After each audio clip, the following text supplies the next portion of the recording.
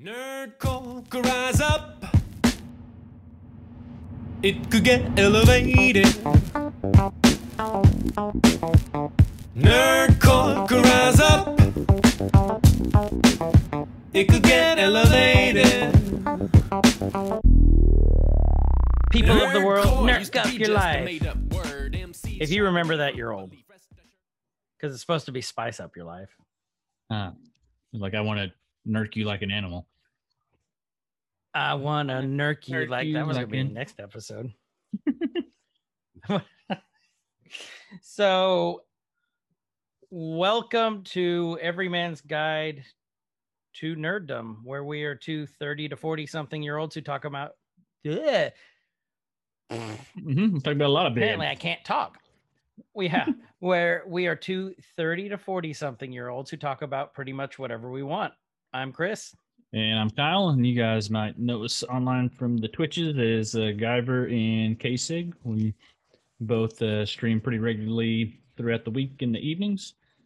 And with us for the final installment of WandaVision, that guy down there, Justin.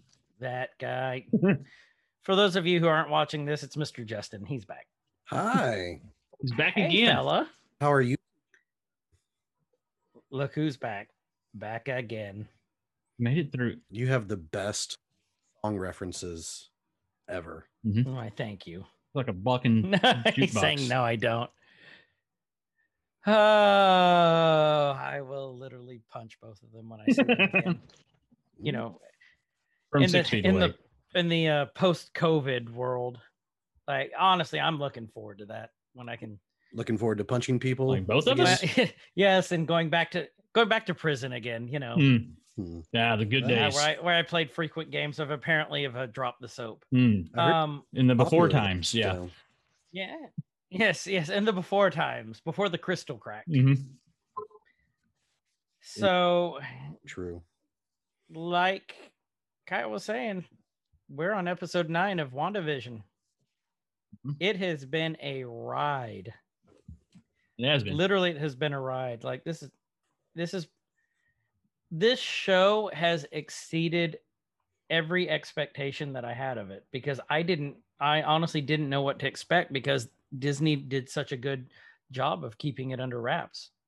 Mhm.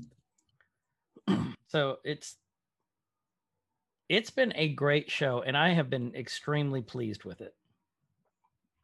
Extremely pleased and extremely disappointed at the same time. Ah, Because now that we've watched this, most of my theories are out the window, but some of my theories held true, but most of my theories are gone. And Everyone I am was nerd enough to Mephisto. admit that everyone was Mephisto. you're Oh, taking that poor- really well so far. well. It's when what was it? I texted you or messaged you Friday morning. Mhm. Like, here's my revised stuff. One of them Right. was, I don't think we're going to see Mephisto. So, yeah. You know what? and It is what part it of is. me, like, okay, it would have been awesome to have that happen, to have all these cool theories and things that we had happen, but things happen for a reason, things don't happen for a reason. And I mean, we might as well just jump right into it. Like, there's a lot of pissed off nerds because, well, my theory didn't happen. Mhm. And they gave us so much to theorize on and so many things. Like, you go back and listen to previous episodes, we went down so many rabbit holes on different things that they're not all going to hit. No. And and we're guilty of this too. I think that if we had our theories on what we wanted to happen, but the show was about Wanda, and this was her story and everything. So I think if we had too much going on outside of what the show was supposed to be about, then it would have detracted from what the show was supposed. Yeah. They just I couldn't agree. do that much. But I have some theories on the bunked theories that I don't think they're totally bunked yet. So No. we'll get to Well, those. And here's the thing. That's part of the fun of doing this was all the theories that we could have. Because here's the thing with Marvel, you don't know. You really don't know what direction. I mean, if you haven't watched the episode yet, we're gonna ruin it for you because we're gonna break it down frame by frame like we always do. But spoiler alert: what you think's gonna happen isn't gonna happen. Mhm. No. Yeah, and Yes. you think about just the decades and decades of information that we have about everything, whether it's graphic novels, whether it's just comics, whether it's all of the information that Marvel has had. And so there's so much for us to pull from and be like, oh, maybe it's this, oh, I hope it's that. And then if it doesn't hit, then we can't be mad because it's are they going to pull from the past? Are they going to take something directly from the past stories? Are they going to take in some ideas and then make them new from the past? Are they just going to write something totally new? I mean, I think that's part of the fun of watching this, is not knowing where it's going, and like you said, having those theories and seeing how it plays out. But I mean, the level of anger and hate about, well, they didn't do this and didn't do that. You can't do all of that. You literally can't do all of that, especially in 9 episodes. This isn't the Avengers. I mean, even the Avengers Endgame and in Infinity War, as huge as that was, had to be split into 2 long movies because there was so much that they had to tie up and do that. It's unreal expectations for a television series about one specific character to really tie into all of these different things. So I think what they did was perfect. I really like where they went with it. They left some open endings, but at the same time, if this is a one shot, which it seems like it will be, I am very happy with it, and I'll go back and watch it several times. I know I will, because it was good. Here's the thing with all the theories that didn't come to light. Okay, so there are tons of theories that didn't become true. I don't know. Words are tough tonight, but 90% of Chris's theories. Most of the stuff that Chris said was wrong. So no, it's true. It's true. Okay, but just no. Most of what I said was right, but the theories were wrong. Right. Wrong? Wait. What? A lot of the facts that I've given are right, like from the comic, from the Lith, from the mythos, but my theories were wrong. Gotcha.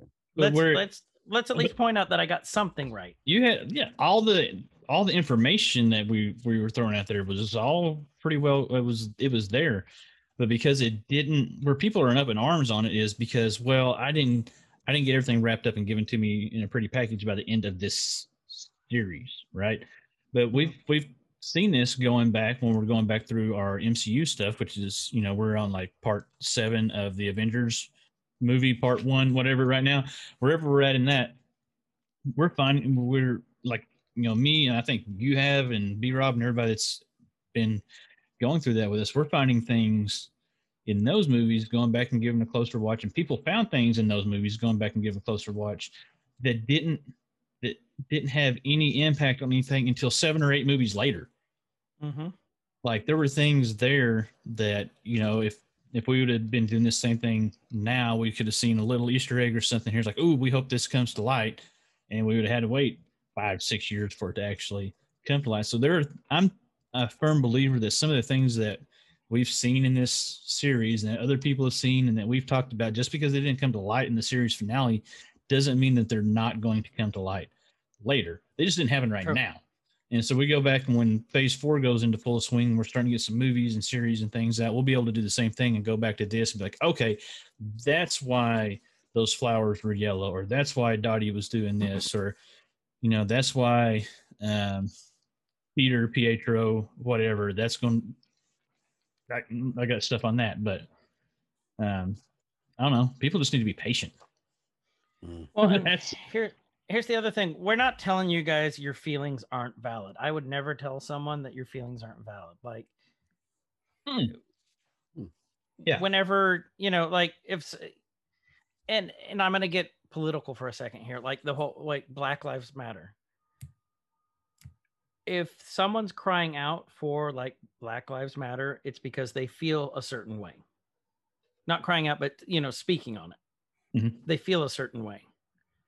Who the fuck are you to tell them that their feelings aren't justified? Yeah. You may not agree with what they have to say. You may not believe in what they have to say, but that's how this person feels. So you can't tell someone you're not allowed to feel this way. This is how Oh, yeah. people feel. We're not telling you you cannot be angry. But by all means, be fucking angry. Get Mhm. rage, Hulk rage, throw something if you're just that angry. But don't don't make it so where it's ridiculous though, to where you are bashing like Elizabeth Olsen, to where you're bashing because like it's her fault, or like the Gelfling twins, the Olsen twins, her sisters, like it's their fault, the two Gelflings. Oh, it's totally Don't- the twins' fault, though. I mean, I'm gonna. It is the twins' fault. Mhm. But again, like I said, there's a difference between having your feelings heard and being upset, and then just fanboy raging because I can never pronounce his name, Hemdel Idris Elba, because Heimdall he's and- black. Mhm. Yeah, because Yeah. Heimdall's black. There's a difference, if you want to argue it with us, cool. We will sit here and we will chat with you all day about it. Mhm. We love to do that. That's the whole point of this, is to get you to think, get outside your comfort zone. Let's talk about something you don't know about, or if you do know about it, teach us. Mhm. But we're not here to tell you your feelings aren't justified, but do it in a productive manner. That's not I think, bashing people. yeah, I think especially within the last, seems like 5 years or so, it seems like the online hate and trolling and things like that have just like ratcheted up, and Mhm. your feelings are and your thoughts should not be discounted, but at the same time that doesn't give you the right or the agency to go online and make fun of other people, or death threats like Kelly Marie Tran and many other or Raya. that is just taking it to the far extreme. Whenever you boil it down, it's just a Star Wars movie. Whenever you boil it down, it's just a Disney Plus TV Mhm. show. Mhm. And I don't get me wrong. If we talk about certain pop culture stuff, like I will go to the grave arguing certain things, or like this is what I love and I will defend it. Right. Yes. But at the same time, we have to separate reality from and people's feelings and people's if we're associating a TV show with the worth of someone's life, and that's what some of these things are happening, then we are taking this way too seriously, and it stops being entertainment and starts being life. Mhm. And that's when lines get blurred. That's when some shit goes down. So Yeah. Testify. yeah, Seriously, testify. That's very, very well Yeah. put, sir. Just have realistic expectations about things is really right. is where I come from on it. Like, Let's just- like I mean, just even with just this though, there's just I understand being upset. Game of Thrones, I was pissed. I didn't like how things kind of wrapped up, but I was able to step back, and I think that's where people need to be able to do with this. The people that are not It's a happy with TV this show. It's a TV show, but step back. Like, you enjoyed so much of it. You got so much joy out of it. Even if you didn't like the season finale of WandaVision, if you watched the season finale, that means you probably watched and enjoyed a lot of everything that led up to it. Just because the conclusion wasn't where you wanted it. And like Chris said, if you're upset about it, that's fine. That's your prerogative. You can be upset about it, but be reasonable about it too. We're saying don't be a dick. But Don't be be Hayward. don't be a Hayward. yeah. So there are productive ways to do it. Yeah. Start your own So- podcast about it. Yeah. With that, WandaVision WandaVision season finale. season finale, Series finale, more First- than likely. but series finale. Took too long. It did, but Oh, it is series finale because that's what it's yeah, titled. it is called It's in the Yeah. damn title. There's not going to be any more. episode 9, the series finale, which Mhm. is it's self-explanatory. It speaks for itself. Really does. Yeah. So starts off with a recap of last episode. And then next thing we know, we see the Terror Twins. Wanda's sitting there with her hex powers, in one hand. And then the Terror Twins are getting choked, literally. Like, no, not David Carradine style. They're just getting choked. Kyle's got his hand. Well, I'm not touching that one. I'm not touching that one. So they're getting choked. One thing that stood out to me on the very first line of the scene was Tommy yelling, "Get off of me and let go of my brother." Didn't really seem like he was concerned about himself and more about his brother, which I just thought that was just a cool little nod to, like, a sibling. Mhm. Yeah. And how Pietro pretty much sacrificed himself for Wanda. That's where I think this came from, personally, because we know that all these are Wanda's projections, basically. I think it gives a lot more well-roundedness. I'm going to make that a word to the characters and to the idea that, like Vision, she creates these things, but then they become their own. And so she's not controlling them the way Agnes was controlling, or the way that she was controlling the actual people in the town, but they have their own agency. They have their own feelings. They have their own, you can see them caring for the other. They become people. Yeah, I really liked that for sure. And they're not golems. Golems are soulless. They can only take direction. These are they become people. They become visions to me. Good. Yeah, I see what you did there. I see what you did there. So next thing we know, Wanda is saying, "Did you, my powers work out here? Did you forget?" And Agnes is telling her, "I'm counting on it." And then just the twins try and run, and she just basically jerks them back to the ground. Like, you see those bad dog owners, when their dogs are trying to run away with the dog leashes and kind of jerk them back and, like, hurt their neck. That's what it looked like to me. Probably works with kids leashes too. Yeah. Those little backpacks with leash. For any I'm not advocating for it. I'm just saying that the concept is the same. For any hate mail, please refer them to Kyle at whatididtomychildren.com. Yeah. I'm just saying the mechanics are the same. It's a leash on a thing, and you pull it, and they fall. Yeah, I've never done it. But Absolutely. At least the videos or photos can prove. Closed circuit TV. So, okay, and then I don't know if you all noticed this, but I think we all agree Catherine Hahn is a very attractive woman. Yeah. Not so much when she's in full on Agatha Harkness. Like, they make her face just look so weird to me. Like, I was mentioning that to my wife, like, her hair just looks kind of funky, and it's like, it doesn't look like her anymore. It's the way they did the makeup, like, just something just odd. Like, they just made her look like a witch. You know what I mean? Maybe it didn't work for you, but yeah. I'm just saying. He's over contoured. Thank you. That was it. And apparently worked for Kyle. Kyle's on witchesonly.com. Next week we do a everyman's guide to contouring and makeup. Just Kyle and I will talk. I'm just over here thinking about cauldrons and cauldrons.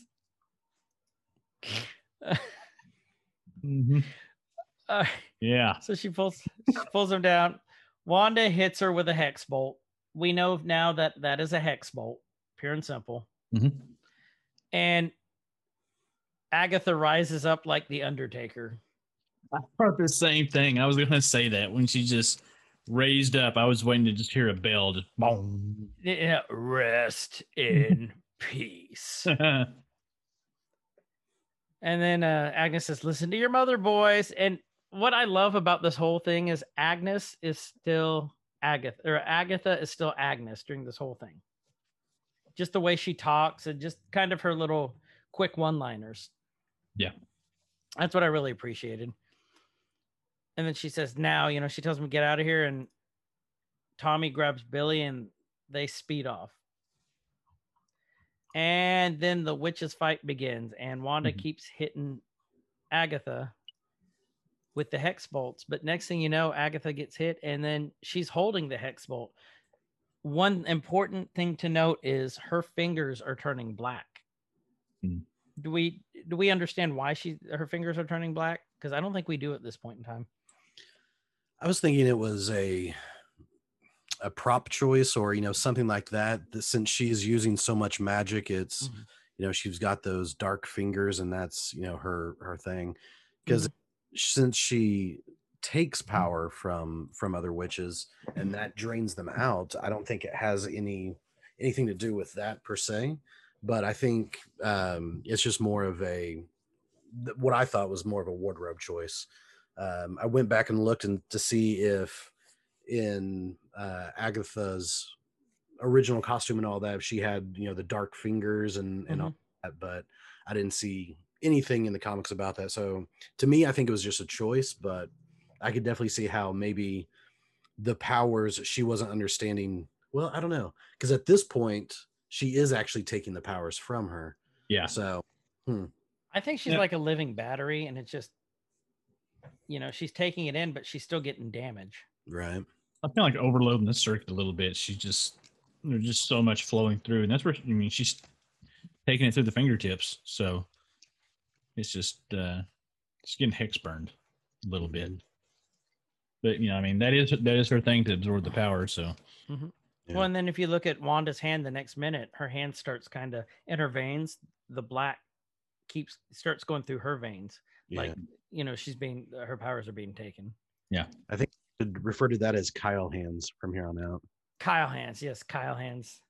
So small and damaged.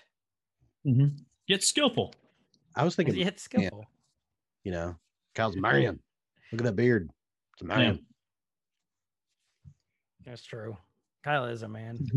Well, it's a full beard. It doesn't just grow off the neck area, so that's what enables me to not complain about things online. And it's not see-through either. Is that the other thing? Boy, no. Let's move on with the show. For those not watching on YouTube, please tune in to the YouTube of this to compare all three of our beards and see. Or let's not. We already know who's going to lose this. Who we're talking about. I'm just being lazy and not shaving at this point. Hey, I think it looks great. It looks great. I'm still voting Fu Manchu. For an 11-year-old boy. I'm still voting Fu Manchu. Is what you need to go with. Like, it's there. It looks great for someone who looks like they went to the barber shop and got some Gorilla Glue, got the sweepings off the floor, and then just kind of doused it over their face. Yeah. They don't have to make fun of me. I'll do it myself. It's very good Scott Tenorman beard. So, guys, this is good chili. I'm glad you got the reference. Hey, for any who are curious later, the Everyman's Guide chili con carne will be on our site soon. Cool. Don't ask what the meat is. Justin's tears taste so good, you guys. Okay, so Agatha, Agnes, Catherine hits Wanda with her power, and Wanda goes flying back. And the whole time, Agatha's telling her, give me your powers. I hate even saying this, but I don't. So the whole time she's doing this, because she keeps telling her, give me your powers this whole episode. All I could think of was Agatha dressed up as Stewie and Wanda as Brian. And Agatha keeps going, Give me your powers. Where's my money? Where's my powers? Where's my powers, man? Where's my powers? So, like, literally started thinking of that and just started giggling. But that's basically, she keeps telling her, give me your powers. I know what to do with it. Yeah. And she tells her, I'll let you keep this little pathetic corner of the world all to yourself. You give me the power of the Scarlet Witch, and you get to keep everything that's in here. Now, I guess this is probably a appropriate time to talk about, because this is something that I've wondered about. Do this because, like I said, it's going on and on and on. She's trying to get the powers. You think she's wanting the powers for selfish reasons because she wants the powers, or this is the little bit of mentor Agatha that we've talked about, that she doesn't think that she is ready for the knowledge of the Scarlet Witch, ready for the powers of the Scarlet Witch, and this is more of a protective type, protecting. Are you asking more so protecting Wanda than like we're protecting the world? Because I don't think Agatha really cares about that, but I can see her moreover trying to watch out for Wanda in her weird way. So are you asking from the perspective of we know what we know? Are you asking from the perspective of 2 minutes, 20 seconds into this? Or are you asking now that we've watched the full episode? What perspective are you asking from? Let's put that thought out there and we'll get to it at the end of the episode and see. But I do want to talk about that one. So, because I know what I think. Yeah. Yeah. We'll pin that one. What I think at this point, she hasn't shown any remorse for any of her bad behavior. I mean, she even killed their dog. And so hasn't shown any redeemable. And so it makes me automatically think it's all for her. It's all for her power. And she even killed her own mother. So why would she care more about Wanda than her own mother at this point in the episode? So yeah, at this point, it seems very selfish. Yes. Yeah, and I'm in the sense that she wants him for herself, selfish. Right. So, basically Agatha's saying, you can't hurt me with your powers.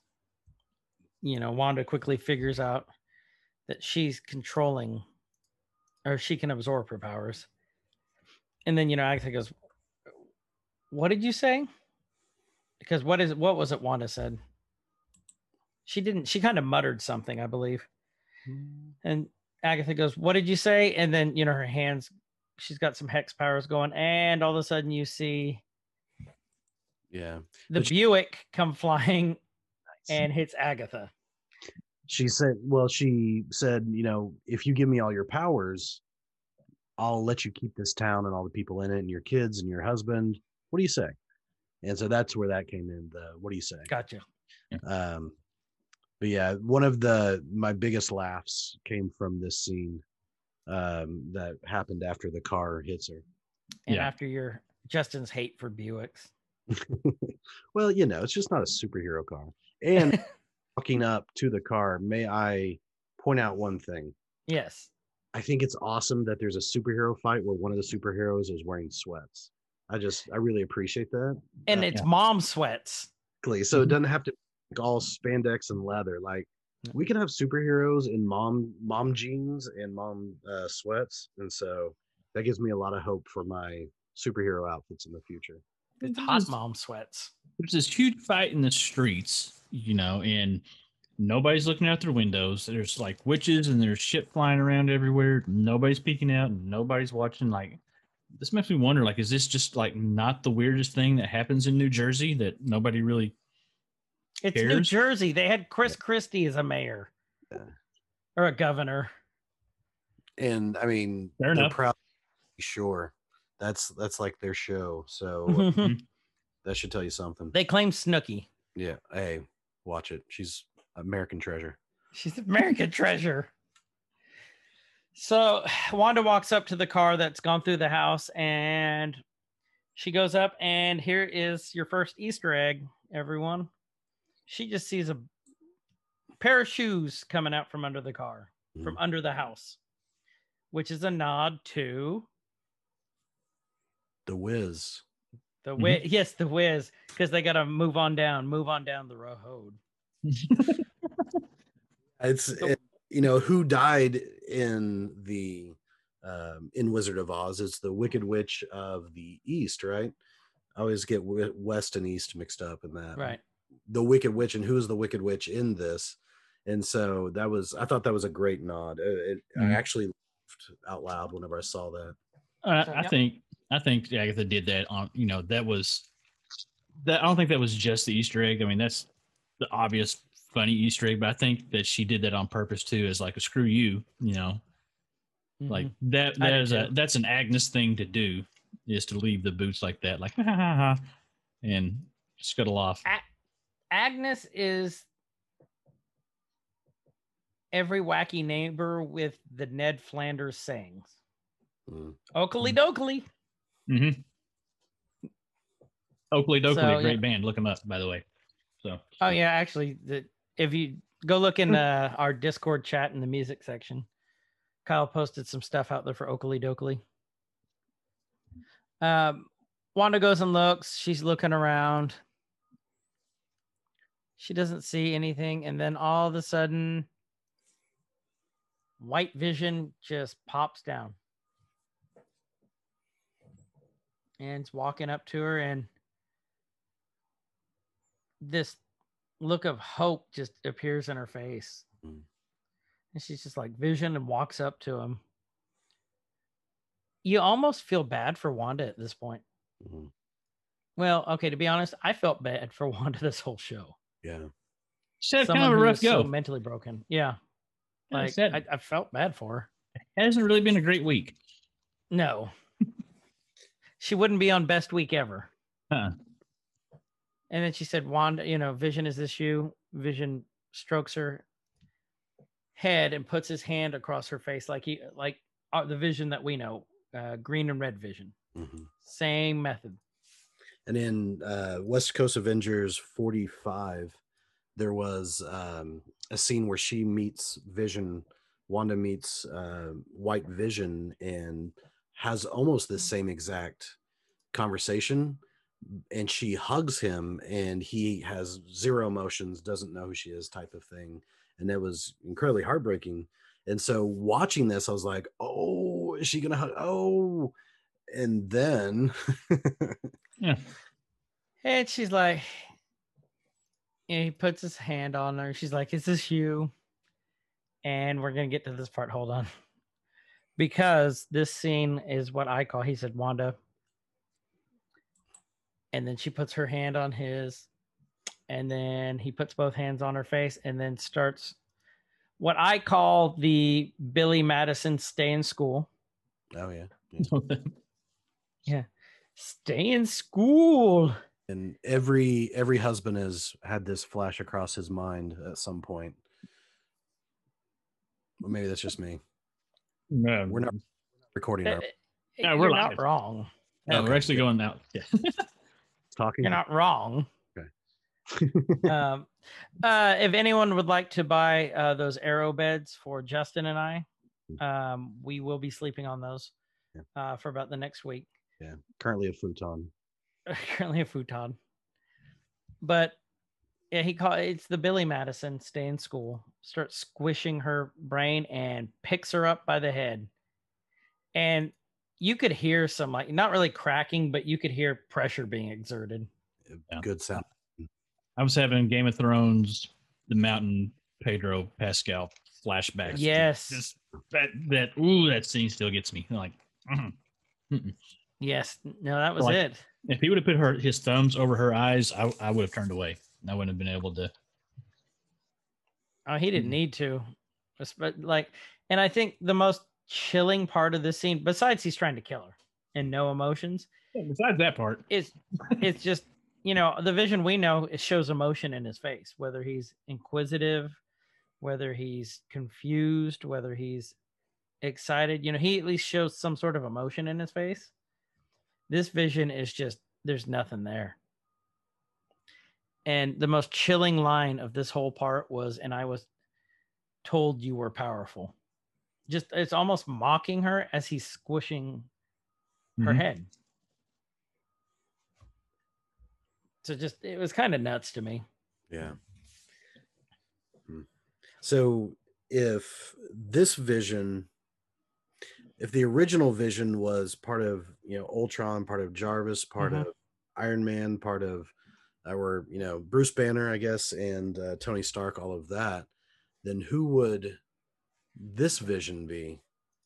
Would it be Director Dick, or would it just be void of any? I think it's void of anything. Yeah. I think it's just programming. Yeah, Mhm. because I mean that seems like a Director Dick type of thing to say. It does. Well, I'm sure he told the programmers what to do. Put Yeah. murder, death, kill in there.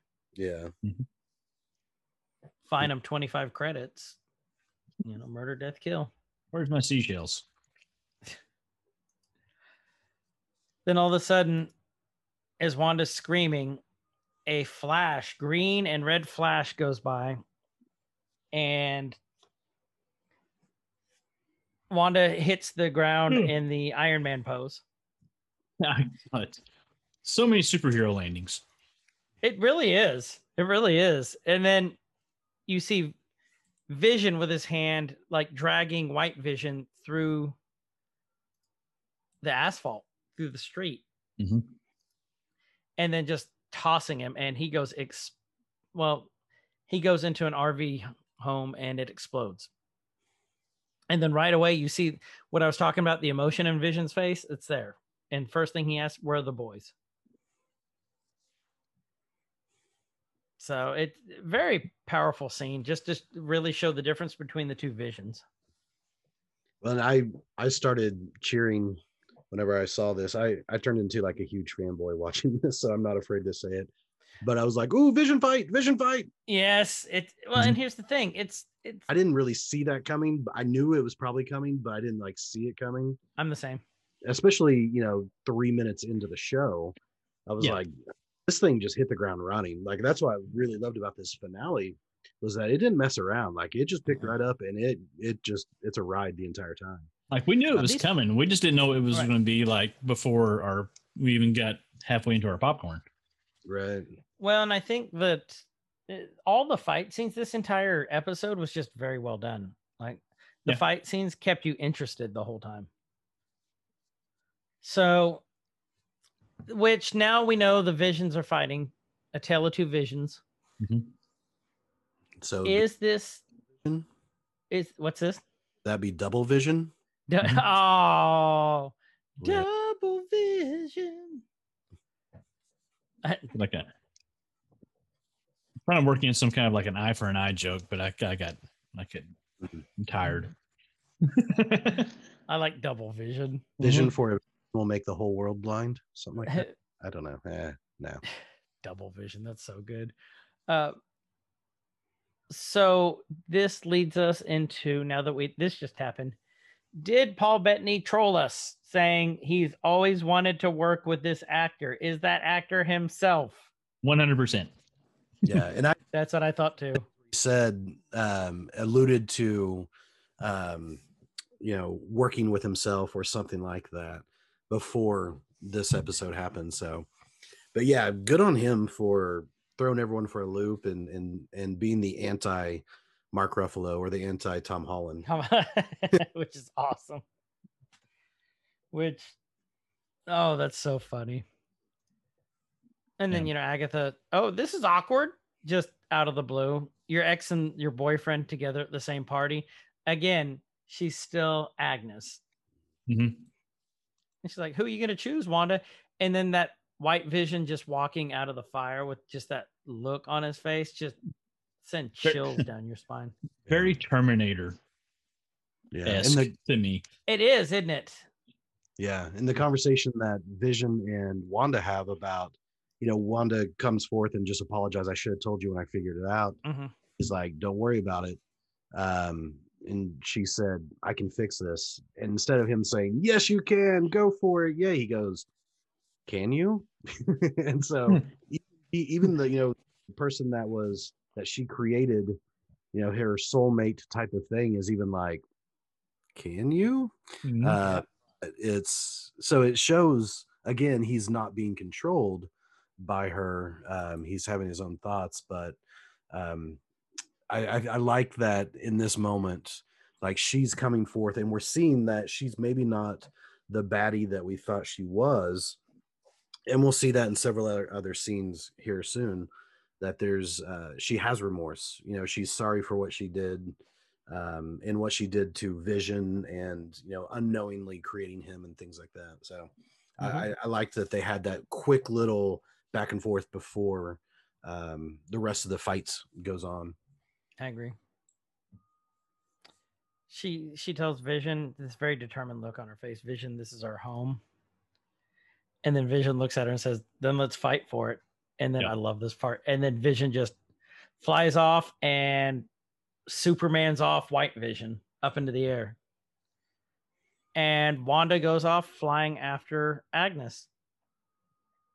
It was just a great scene. Mm-hmm. Really was. And then next thing you know, we're seeing some out of someone's eyes through a window. Mm-hmm. And it's that familiar poofy hair that we know from Monica. Yep. And she's yelling Wanda. And then Pietro is yelling, you know, don't wait. What does he say? Don't waste your breath, babe. No one can hear you from in here.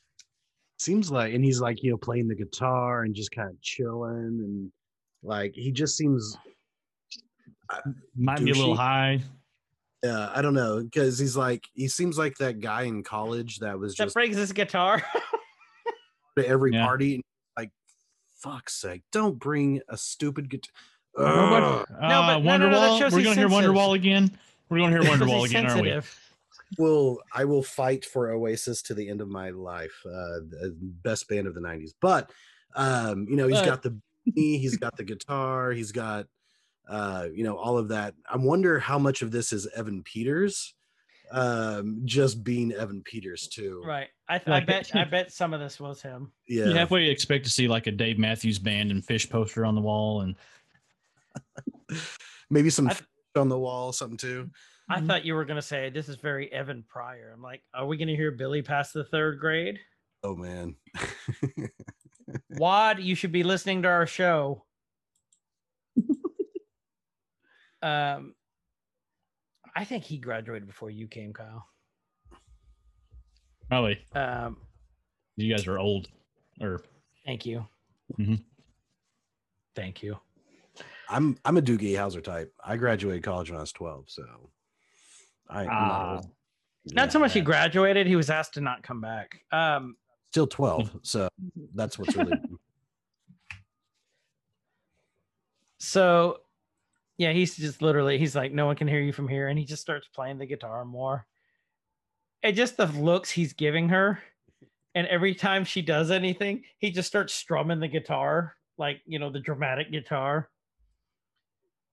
And again, I bet a lot of this was Evan Peters. Yeah. I was trying to really analyze his room and just to see what it, you know, what was there. I couldn't find much really that just like stood out. I mean, there's a lot of wicker furniture, so you know, there's that. Looks a lot like your room whenever your background isn't on, Kyle. Because very similar. Computer, there's a window that has like the covering over it. That's some type of cloth covering. It's beads. Joke's on you. I've got no windows. In his entire house. Yeah, it's like one of those vans, but it's a house. So, and it's down by the river. Mm-hmm. Yeah. So the beads that there's like the curtain beads that are in front of the doors and thing. I mean, it's just douchey. Well, then if you notice, there's like a shag lamp. There is a mini fridge with a microwave there. It reminded me a lot of his room in Days of Future Past when they first met him. See that. And then if you look up, there's the solar system hanging from there, from the top in front of the window. And then there's a tiki bar sign. Yeah. So I thought it was I thought it was kind of a nod to Days of Future Past. It had that same feel to it. Yeah. Yeah. He probably stole all the stuff that was in there. He probably did. Yeah. Well, and then, you know, he runs out with the superpowers and he goes and does the finger flick, which we've seen Pietro do in the comics because he can do it, you know, so fast that the momentum, Pietro can suck someone else's momentum down and redirect it. And that's what he did. Monica goes flying But it was nice she hit the beanbag chair. Yeah. So that was Good thing nice of her. there. And Probably smells then like next patchouli thing in there. is Oh, I wouldn't doubt it. patchouli and Funyuns. Oof, Hmm. man. I mean, it's understandable she landed on the beanbag chair because the beanbag to just space ratio was about 3-1. There's more Yeah. in that room than That's really anything else. So It was that room was a giant beanbag chair. What probably happened is the beanbag was probably Mephisto, and she Reed smothered Richards him. designed it. yes. Mhm. And somehow Emma Frost helped to do something with it, I'm sure. So we can bring in all of those All those failed theories. miss, and we'll put it all in that one room. We're not calling them failed theories. They're just theories that haven't happened yet. There you go. That's what I'm sticking with. Love the optimism. Yes. So next thing you know, we see the two visions. We see the two visions flying and fighting in midair, which I thought was just really cool how they pulled this off. Because they moved exactly the same, because they're the same person. Yeah. And then it was the Wanda Maximoff must be neutralized, which is what I'm saying is from Tyler, from director Dick. Right. Mhm. Well, and in their fight, something happened that I thought, oh yeah. He goes and reaches for the Mind Stone to pull it out, and he phases through it. Mm-hmm. And it made me think, why didn't he do that when Thanos went for it? So That's a good point. yeah, because that was my first thought was, oh, I forgot he could do. Well, then why? Vision. So my only theory on that is he had all of the other 6 Infinity Stones at that point in time. Mhm. Which But- that includes reality, that includes power. It's just And- like he canceled out, maybe. Yeah, or it overpowered kind of it. canceled out. Or, the whole reason that Shuri was removing it is because it was integrated with his neural network, like his nerves. Mm-hmm. So, if I get a toothache, I'm incapacitated. If I get a paper cut, let's be honest, if I get a paper cut, I can't move. Mhm. You But that stand was up kind too of like fast. that. Stand up too fast. If you're able to grab a piece of paper and phase through it before it could cut you, then why wouldn't you every time? And so why didn't he phase through it? And I was thinking maybe he was so, had so much taken out of him through the whole process of the fight and of having the thing taken off and all of that, they just didn't have the energy to do it. That was how I tried to justify it in my mind. But I thought that was cool that the White Vision tried to kill him the same way that Thanos did, and so Yeah. that's a cool callback. Yeah, But very still, cool. They're fighting more, and then every time that White Vision tries to go after him, he phases. So he's blocking every time. So they're very evenly matched. And then there's the superhero land. Got to have multiple. So,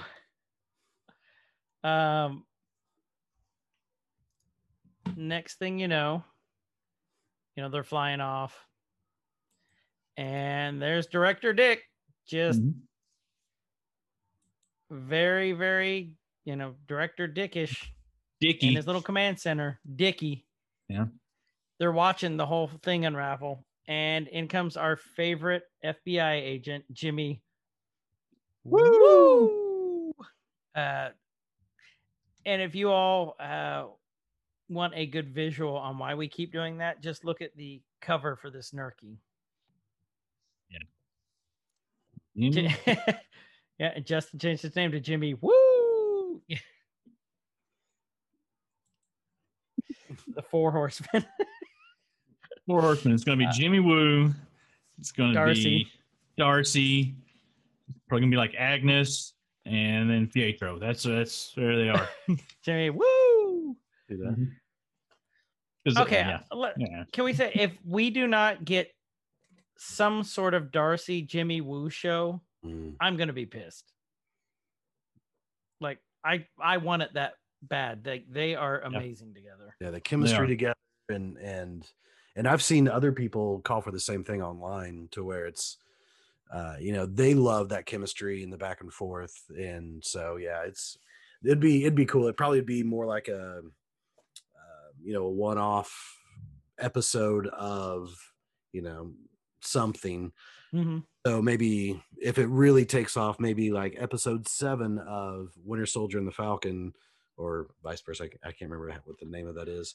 To where they come in and they do some type of investigation. Yeah, but it would be cool. I would definitely out over that. I really want to see them come in like the Venture Brothers. Oh, that would be amazing. Jimmy, yeah, go Team Venture.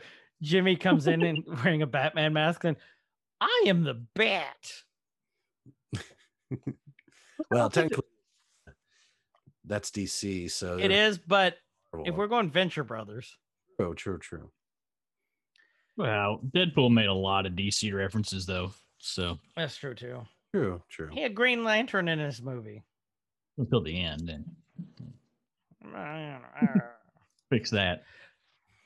So Jimmy comes up, and Tyler's just saying, just reconfirm the mission. And whoever it is, Rodriguez says, he says, reconfirm mission objective. His system is overloaded. I can't get anything through. Which means that either they didn't put enough hard drive space in him when they rebuilt him, or literally this fight with himself was taking everything he had. They didn't download enough RAM to the division. Is what it They was. didn't. And the hex is still up too. And Mhm. I mean, you add all these things together, and you can see how that could happen. Right. Really should run your vision on a wired connection instead of Wi-Fi, because it gets some really 2.4. bad lag with our vision right now. Laggy vision. hmm You hear a phone ringing too, vibrating during this whole scene. And the only one who notices that it's doing it is Jimmy Woo. Mhm. And then you can see the light bulb go off in his head all of a sudden. And, they're saying it's still ours. And then Woo says, you won't be able to cover this up. And Director Dick and says, I'm not going to have to. Wando canceled her show. No one can see what's going on. Gives the old Scooby-Doo, you'll never get away with this. Yes. I would have got away with it. Oh, No, we'll save that for later. I would have got away with it. There's a if perfect not, scene you for that. pesky visions. And those Pesky. 2 kids. Yes. And then, Jimmy's saying, oh, the sort of HQ security tape and evidence of tampering. And Director Dick's like, no one's going to care when I kill her. They'll believe that the Vision who comes out from this rubble is the same one that she tried to bring back to life, which means that to me, when I heard this part, Tyler's trying to kill the whole town. He doesn't care if the whole town's sacrificed. That's what I got from this. Looking at it, collateral damage. And just reaffirming that the dude is a dick. Yeah. So he's, That's I'm not even quite sure how or what his motivation is. Because it's definitely not for Sword, because Sword is not an evil agency type of thing. It's not part of Hydra or anything. And so it's might be setting up something. I don't know if he's a Skrull. I don't know if he's or Kree, maybe even could Kree shapeshift or only Skrulls shapeshift? Only Skrulls. So, Kree had cloaking like things. It was optical camouflage though. So man, I was trying to think about, why would the head of Sword be and then of course I realized I was probably way over analyzing, because there always has to be like a bad guy he's bad. So I came to that realization I was probably just over analyzing it. And if you guys haven't realized up to this point, we think he's a dick. Mm-hmm. Yeah, We do think he's a dick. Yeah. solidifying that. We've been calling him Director Dick for about 7 episodes now. Accurate. So, and he's just, to me, this whole scene, he's just gloating to Jimmy Woo, how he's going to be the big hero, how all he has to do is bring back the Vision, and they're going to thank him they're going to bow down to him for bringing back an asset. And he's like, come on, Jimmy, you could be part of this. And then this was just the most, this is just the most dick line that he said during this whole little dialogue was, if only you had a little more vision. Yeah. Yeah. Me think of Incredibles, because he's monologuing like none other. He's going through That's true. so, Like Syndrome. yeah. But I mean, I'm glad for it, because now we definitely know what side he's on his own, and all of this. There's no bigger sinister, at least that we can see of a Hydra or something behind this. It's just a grab for power, more than likely. Yeah. So our theory about him being a dick was right. We got that one. Spot on. We didn't get that one. Mm-hmm. You can't take that from us. You can't take our dick. Mm-mm. It's our dick. Our dick jokes. Yeah. And then, speaking of dick jokes, then Jimmy Woo goes, "That's a good one, Hayward." That was a good transition. Good segue there. Yeah.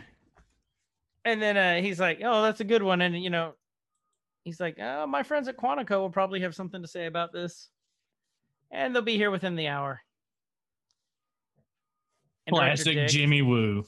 Yeah, it was classic Jimmy Woo. And then Director Dick kind of stares at him for a couple seconds, goes, "You're bluffing." And Jimmy does the, if I remember correctly, I'm trying to look here.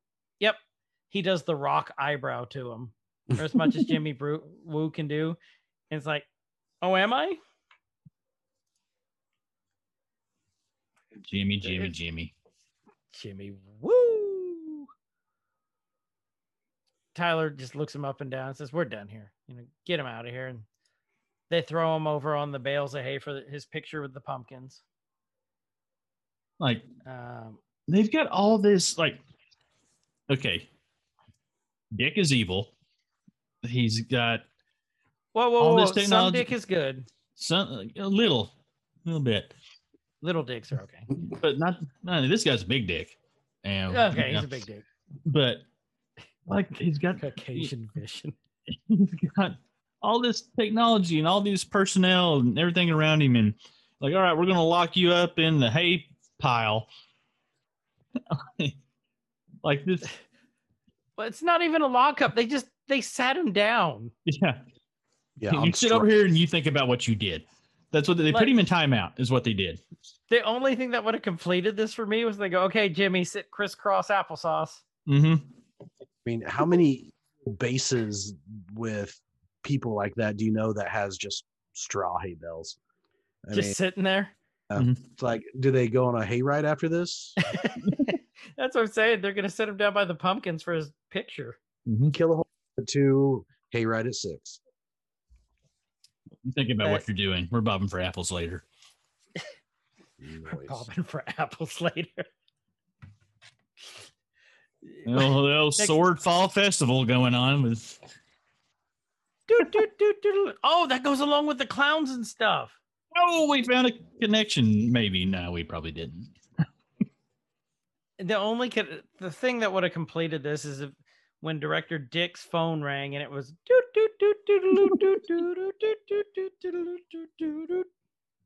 Must be one of the guys on the inside. Go ahead, Agent Boinko. I go, he doesn't want Vision. He doesn't want Wanda to know what's going on. All right, what's your report? Ha ha ha ha ha ha. Take that down. He writes it with flour.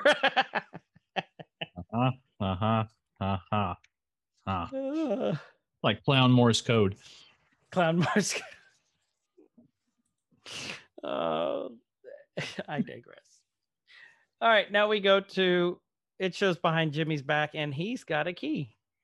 It's a paper or it's a safety pin. Oh, is that what it was? Yeah, he MacGyver's his way out of there. And this goes along with Jimmy's magic tricks. I think during the 5-year period, he taught himself all this, to be honest with you.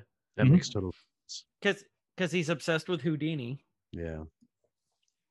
Is that where the "oh flourish" comes from? Because I was confused by that too. I was like, I don't remember him ever saying that because he gets out of the cuffs and goes, "Oh, flourish." Is from the second or third episode when they were doing the magic show, and he was watching, and Vision was, drunk off of Wrigley's spearmint gum or whatever, and he's like flourish and does a thing. I think that's where he got that.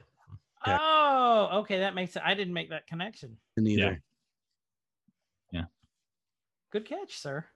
So he went from Jimmy Woo to Jimmy Woodini. Jimmy Woodini. Twice. Oh, I know another viral picture. Thank you. You can check out now. And then Jimmy's phone's ringing. He's like, Cliff, it's Jimmy Woo. Can you get? I've got a situation. Can you get here in an hour? Yes, he was bluffing. Yeah. Next thing we know, Wanda. It's like the whole thing where you go stay the night with your friend when you're a kid, and like, Billy's mom said it's okay, and you call Billy like, "Hey, ask your mom if I can come spend the night." Yes. He did that, but on an FBI level. On the FBI, it was the complete FBI. Mm-hmm. Spend the night. So Wanda's floating through town, center of town, which we're all familiar with now. And she's walking, and like, there's people hanging out on the steps. It's all modern times, and it's all our cast of characters. Yep. And then the messenger guy goes, "Don't shoot, I'm just the messenger," and he chuckles to himself. I would have shot him. Yuck, yuck, yuck, yuck. Yeah. And Wanda gets shot in the back. And there's Agatha. Again, goes back to, who was it? Was it Kyle who you said, they're in the middle of this and no one notices? Yeah. Like, nobody's like, well, I mean, they're still under the influence, but her influence has been lacking. It's been slowly kind of digressing a little bit. Mm-hmm. But yeah, nobody really cares. They're just, there's a witch by the billboard. There's one on the ground. They're just shooting, Well, they're still being hand controlled. lasers. And so that's why, just like with Agnes at one point, she thought that, oh, it's okay to see the boys grow up. Oh, it's okay for me to make this collar appear. She's seen it before. And so I think because they're under her spell, they can, all this stuff can go on and they're just like, whatever. And it's just a Thursday. So it's Thursday. And, Agnes is on top of the building. And she says, you've never been up against another witch before. And I don't know if you guys noticed the background, the billboard. I think that was a clever nod by Disney. Yeah. Because it's for Squeaky Shine. And the phrase is all natural formula using the power of Mother Earth. Wiccans or witches worship one of the two deities, which is Mother or Earth personified. Oh, so okay. I think that was kind of, yeah. I was trying to make that connection. I couldn't. That's what I think. Yeah, I think you're right. I thought the same thing. And here is actually one of the 800 theories that we've thrown out that was actually right. She said, do you know that there's an entire chapter devoted to you in the Darkhold? That book in the basement was the Darkhold. Darkhold written by Lilith, written on human flesh and blood. Book of Demons. So. The Necronomicon. Or You said basically like the Marvel Necronomicon? Yes. More or less. Yes. But so this brings up another interesting theory. So that the Darkhold last appeared in Agents of S.H.I.E.L.D. but in a different configuration. Yeah, it also showed up in Runaways. It did, didn't it? 'Cause- But it looked different. So does that mean that Agents of S.H.I.E.L.D. and Runaways never existed in this universe? Or does this mean that the Darkhold can change shape? I think it's the Darkhold can change shape, personally. Since they were on different stations and those shows haven't been referenced in the movies or vice versa, and this actually had in even the previously on reference the movies, I would say it's not canon, but that's just fanboy talking. But yeah, Until Disney confirms it. yeah, right. Could just be in another universe. That's all you got to do. There you go. Multiverse. It happened, but it wasn't in this universe. All done. Mm-hmm. Squeaky shine clean. So it was exciting to hear about the Darkhold, though. Yeah. So we get to the end credit scene. I have a something that was kind of cool about the Book of the Damned and all that stuff too. So, but it'll make much more sense in that end credit scene. Okay, so we'll just make a note of that. All I kept thinking about, and I know it's probably just not a tie, and it's just more than likely a coincidence. It's just a visual thing I noticed was when she's holding the book and you see the image of the Scarlet Witch there, in the book is floating in on fire and stuff. The way the hair of the Scarlet Witch and her hands and everything are, it just was very reminiscent of the Hydra insignia, Hydra logo or whatever to me. Like it happened really quick and I had to go back and watch, like, was that a Hydra something? And then like, oh, okay, no, that's well, it's obviously something if it made you give it a second glance. Yeah.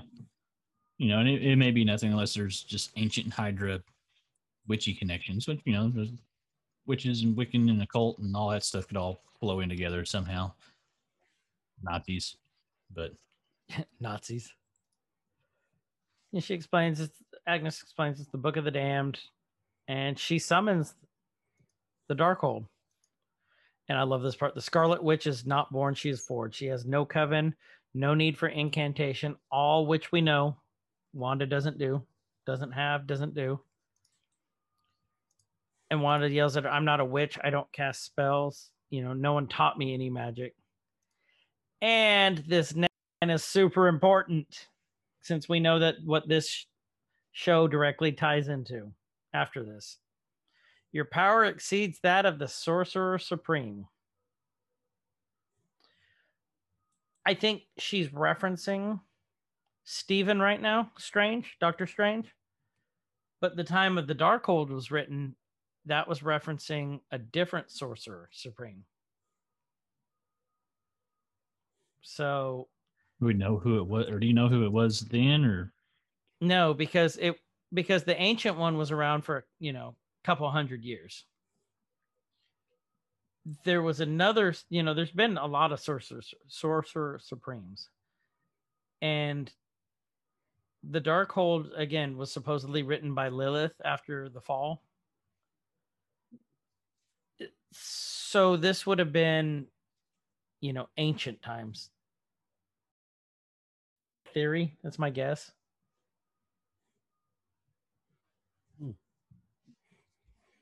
But it was at least a Sorcerer Supreme at one point. But I think Agatha at this point in time is referencing our Sorcerer Supreme. Agreed. Wanda's just staring at her in disbelief, and then it's so cool because the Darkhold opens to the page of the Scarlet Witch, which makes you wonder how she's reading this because there's no words in there that we can read, and it's just like it's like a picture book. Made out of human flesh and blood. It's a very Wiccan pop-up book, basically. Wiccan pop-up book. Mm-hmm. And she said, it's your destiny to destroy the world. And Wanda's arguing with the whole time. I'm not I'm not going to destroy the world. Why would I do that? And then Agatha starts chanting and then points over, and then we see Dottie. Mm-hmm. So before we move on, can I Yes. point one thing or question one thing? Mhm. So she's talking about the Scarlet Witch, and she says the Scarlet Witch is born; she is not is not born; she is forged. So does this kill our mutant theory? I don't think it does yet. Born, they're not forged. It's that Terrigen Mist and all of that forges. And I'm wondering if that's just a throwaway line, or if that's something that is said to allow us to kind of piece two and two together. And so this may not actually lead to mutants. I hope it's a throwaway line. No, you I put that thought in my head. I think it's more throwaway. They're trying to put two and two together to make the story evolve along. That's more of me just wishful thinking, I think, though. That's a good point. So the way I took that line, though, too, was, Wanda was born with the power. The Mind Stone enhanced it, just unlocked it really for her. And it's like the old saying, this warrior is forged in battle. Like what is the saying? The sum of their wholes is the experience of the many, or whatever it is. I think I just took like 3 different sayings and put them together. You did, but I know where you're going. It's like, the sum of all their parts is what it is what makes Wanda who she is, and that's how it makes the Scarlet Witch. Okay. Yeah. Like all these tragedies, everything that's happened is what makes the Scarlet Witch. Okay. So there could have been multiple born with the base set of powers that could evolve into this, but her circumstances caused her to, not evolve, but become who she is now. So she was forged by her circumstances and experiences and trauma she had to experience the Scarlet. Whoever would be the Scarlet Witch had to have both the powers originally and the experiences and the trauma and all that to become the Scarlet Witch. And so she, that could still leave us some mutant hope. I think that makes sense. So she did have some probability powers and things like that with the bomb. But if she would never had volunteered, then she might have just had some, weird things keep happening to me type actually knowing. So she wouldn't necessarily mutate, if you will, into a mutant, evolve into a mutant. She would just maybe have these powers that she really didn't know about, but it wasn't until she was forged by the Mind Stone into the Scarlet Witch, and due to these powers. Okay, I can definitely. It's total sense to me. Okay, that's kind of what I think. With some of the other mutants, and I've brought this up several times, that their mutant abilities and things become enhanced and become stronger and greater once they've experienced extreme stress and trauma and events that just bring that out in them. Like it's there at a certain level, but that just kicks it up another notch. Makes me think you see that a lot in the X-Men universe. It makes me think about Deadpool, though, because Deadpool, the way he got his powers as he was injected with, whatever, and then put through all the different extreme situations, and that's how his powers manifested. Yeah, and that's exactly what I'm referencing. Yeah, but then, I'll have to think about that more.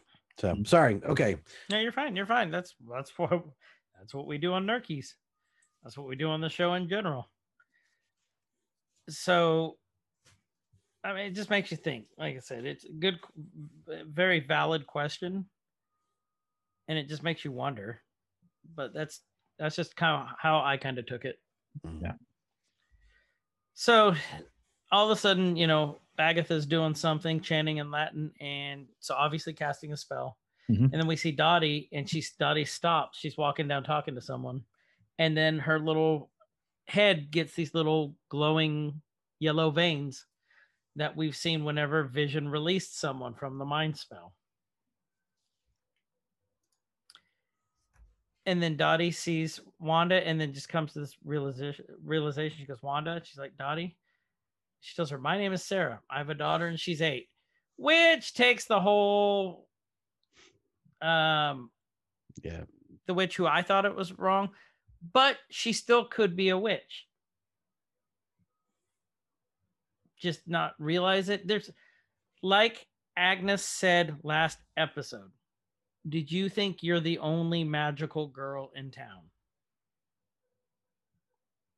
There still could be other witches here. I'm holding out. I have hope. If this becomes, if it comes out that Westview is the Nexus portal or whatever, the witches are drawn to the portal, if I remember right. Like they're just moth to a flame. Yeah, instinctively drawn to, like, that's where they have to be at. And so and that would make sense with Dottie because she didn't have any info on the board, if I remember right, which, we said could be an oversight, could be on purpose, could be something we won't find out till like 8 movies later. But so keep a pin in that one. Yeah, definitely keep a pin in that one. She tells her that, I have a daughter. Her name's, what'd she say? She's 8. And she could be friends with your boys. You could tell. So that's a mother's thought right there. She's not thinking of herself. She's thinking of her kid and a way to get her kid out. So we know at this point in time where all the children of Westville have been. Wanda's have them locked in their rooms. Yeah. Which is just frightening. Yeah, they're all grounded. Yeah. And Dottie's like, if you like the storyline or, the school bully even, and if you could just let her out of her room, and she's begging and pleading. She's like, if I could hold her, which means this whole time Dottie hasn't been able to see her daughter. The 180 of Dottie's personality in this scene struck me because this is not the Dottie from the earlier episodes that was, high and mighty and really, looking down her nose at everyone else. Like, she is a complete opposite of her WandaVision personality. You see it in this because the other Dottie was selfish and didn't care and whatever, and this is the complete opposite. So I think it's cool they did that. I agree.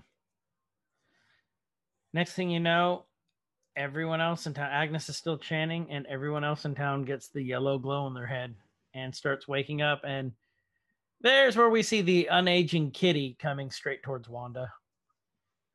And Herb and just everyone else we've seen in town, the delivery guy, anyone who's made an appearance during the show is there.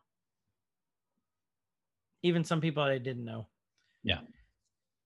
Cut back to the house, Agnes's house, and there's Pietro making a shake, and Monica's holding her shoulder, so you can tell she got hurt. So that finger flick ended up hurting her. And then, Monica's like, where are we? And he's like, this is my man cave. Just so Evan Peters. She's like, what is this stuff? And then he's like, this is my man cave. And he's wearing slippers, or you guys call them flip-flops this whole time too. So there, you see more of his room. You see who he is now, allegedly. And I got some stuff on this, just my thoughts, but we find Ralph.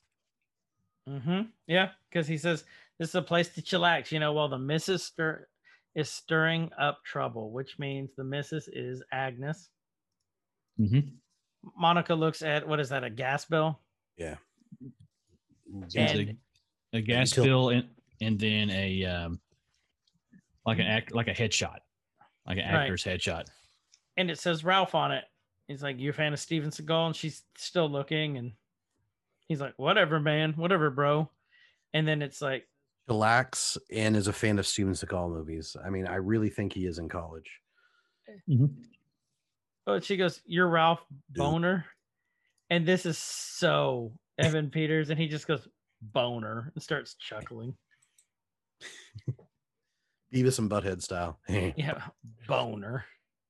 So this is the It is scene great. that pissed off so many people. Because Because he ended up not because- being. because he ended up being Ralph Boner. But so we got to strap in for this one. I still think he can be Peter. I do too. So think back to episode 1. Jimmy was looking for, he had someone, witness protection, that he went to Westview. And we've for. never found out who. Never found out who. We didn't see Peter, Pietro, Ralph on any of the boards. This, if he got the chance to pick who he was going to be, if he went into witness protection, that's a very Peter Maximoff thing to do right there, is to be named Ralph, because he laughs at his own name. His reaction to it wasn't like, oh yeah, that's my name. It was Boner. Like, yeah, you got the joke. I picked my name. And so that makes me think that this could still be Peter. Peter would be the one that's in witness protection that Jimmy was looking for whatever reason. He could have stole something because Peter's a klepto. He is a klepto. Even though the bill had his name and stuff on it, I mean, I think the initial pissed offness that the world had about this not originally being Peter was really knee jerk, I think, because I think this still leaves a lot open that could be Peter. Just Where's from the super speed? He's getting We- the necklace that she takes from him. But is it? we don't see it go away after this, I don't believe. Yeah. This is the last we see of him No, we in the don't. episode, is this scene, right? This is the last we see of him forever. So then what Right what now. could that necklace be doing? I think it was just mind control. I think That's, I don't know. It may or maybe he's got his boner power or Peter tingle. Boner, Peter. It's his Peter tingle. But I Spider-Man just think Far From Home. the way he reacted to the way she said his name really made me think that that's not his name.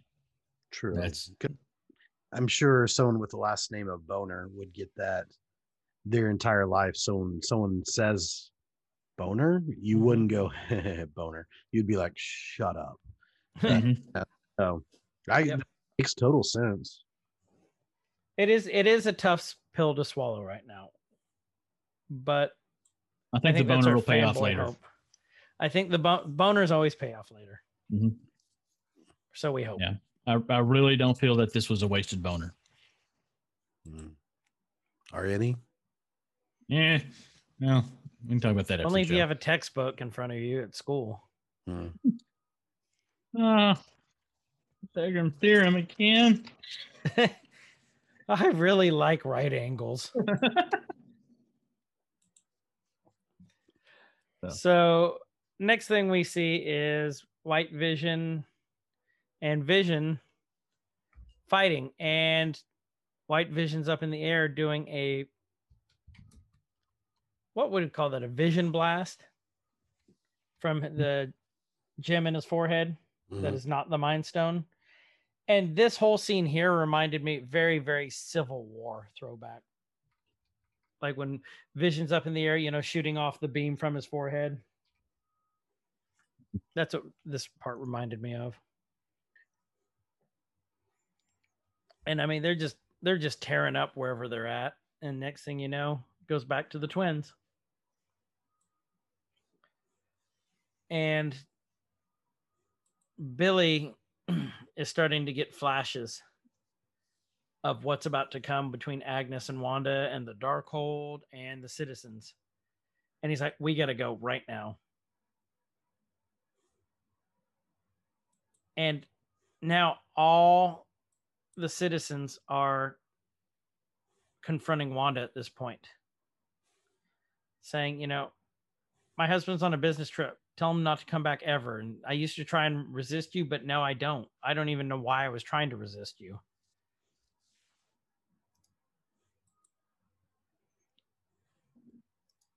And then the most important part of all this was when I'm trying to remember what his name was, the guy who worked with Vision, who he freed for a little bit. I can't remember his name. I can't remember either. Because he said, when you let us sleep, we have your nightmares. Mm-hmm. So these people were being psychologically tortured, pure and simple. Yeah. First, by getting their free will stripped from them. Second, being told what to do left and right. Third, they can't even have their own dreams. Boner. That's going to keep coming back. Well, it is. Never mind. That boner's going to resurface. It was like a really weird witch intervention. Like, they circle around her, and I don't think she realized until this point how bad it was. Like, what she knew she was having an effect to them to some extent, but I don't think she realized how much and how bad it was until this point. Or she just didn't care. No, she felt that she was keeping them safe. I think she honestly felt she was keeping them safe at this point. She was protecting them. And all these people are begging to be released. And Wanda finally screams, and this power shoots out of her. And the Scarlet power it's a hex spell, goes around everyone's neck like a choker. And they're all choking. Can't breathe. You know what that's reminiscent of? Mm-mm. No More. So she says one thing or does one thing and it affects everybody. Yeah. Oh, yeah. So I think it's showing the and that was House of M, right? Yep, House of M. House of M, where she says no more, and a vast majority of the mutants all vanish. They're gone. And so it shows her power here. Same thing, where she just screams and everybody, because she wants them to stop talking, basically. And the best way to stop them talking is to, put something around their throat, choke them. So that's the first thing it made me think of was the No More. Right. And Agnes is looking at Wanda. She's like, oh, honey, heroes don't choke people. And then Wanda gets to this realization, and her hex power just goes up to the barrier, and she tells the people, go, get out of here, run, get out of here now. And you see a slight crack in the barrier. Enough where Wanda can get out. Or not Wanda, the people. But you got to remember, they're in the center of town. So they have a long way to run. Mm-hmm. Next thing you know, we see the two Visions fighting. And they are just dead even. Fake Vision or Fission versus Vision. White Vision. And with that barrier open, we know that our Vision, the red and green Vision, cannot exist outside the barrier because he's a construct. And this answered a huge question I had in the last episode was, can her children, we know Vision can't survive, but can her children survive? And so this definitively answered that too. Yep. They can't. Because they're getting pixelated and go to pieces. Vision's losing his power. The kids run up real quick and they're getting pixelated too. And they're like, Mommy, help us. And Vision's, father to the end is trying to get to the kids. And he's almost gone. And then Wanda closes the barrier again because she can't, as much as she wanted these people to be free, she couldn't keep it open at the loss of her family. Also important to note that director Dick just went straight in there with a bunch of trucks ready for war. There's something that you kind of catch. It's hard to catch briefly, like as she's raising the gate, basically, to let everybody out. You see the world is starting to change. It's glitching out. Like, she can't hold the gate and keep everything intact. And it shows the movie theater. And as you pause it, like I get the right order for them here. There's some movies that cycle through on the marquee. One is The Wizard of Oz. I'm trying to get back to it. Oz the Great and Powerful is one of the movies that scrolls across the marquee. And then it scrolls to Big Red and Kidnapped. So that works really well. And then Tannhauser Gate and Put the Fun in Dysfunction. But I didn't catch it the first time I went through. I caught Tannhauser Gate later because that's what stays on the marquee. So I had to do some research on that. Justin's nodding his head because I think he knows. I'm hoping, because I remember you brought up Dune in the past, I think. And I think that's where Tannhauser Gate originates from, if I'm correct. What I remember it from was Blade Runner. Or Blade Runner, yeah. Yeah. So, but yeah, keep going. Oh, well, that's where it just cut off. Stop at that. I did a little bit of research, and still trying to really wrap my head around what the reference is. So if you know it better from Blade Runner and what it's in reference to, I think I know, but I think you. Rucker Howard at the end has that whole monologue about the tears in the rain, and so basically. And it's from, he's talking about all these different places that he's been, and one of the places was the Tannhauser Gate. And I'm probably saying that wrong, Tannhauser, whatever. Tannhauser. But if you say it angrily, it sounds more German. I thought that was, because the first time I saw it, I was like, that sounds so familiar. Something. And it was one of those things like, that earworm that's just like in the back of your head that's like, ugh. And, but yeah, so I did a little bit of looking too. And, led to that monologue of him talking about the tears in the rain, a classic monologue for any sci-fi fans. But if you think about it a step further, Rucker Howard's character was a synthetic man trying to accept his own death, there at the end of the movie. And here we're also seeing a synthetic man trying to accept his death too.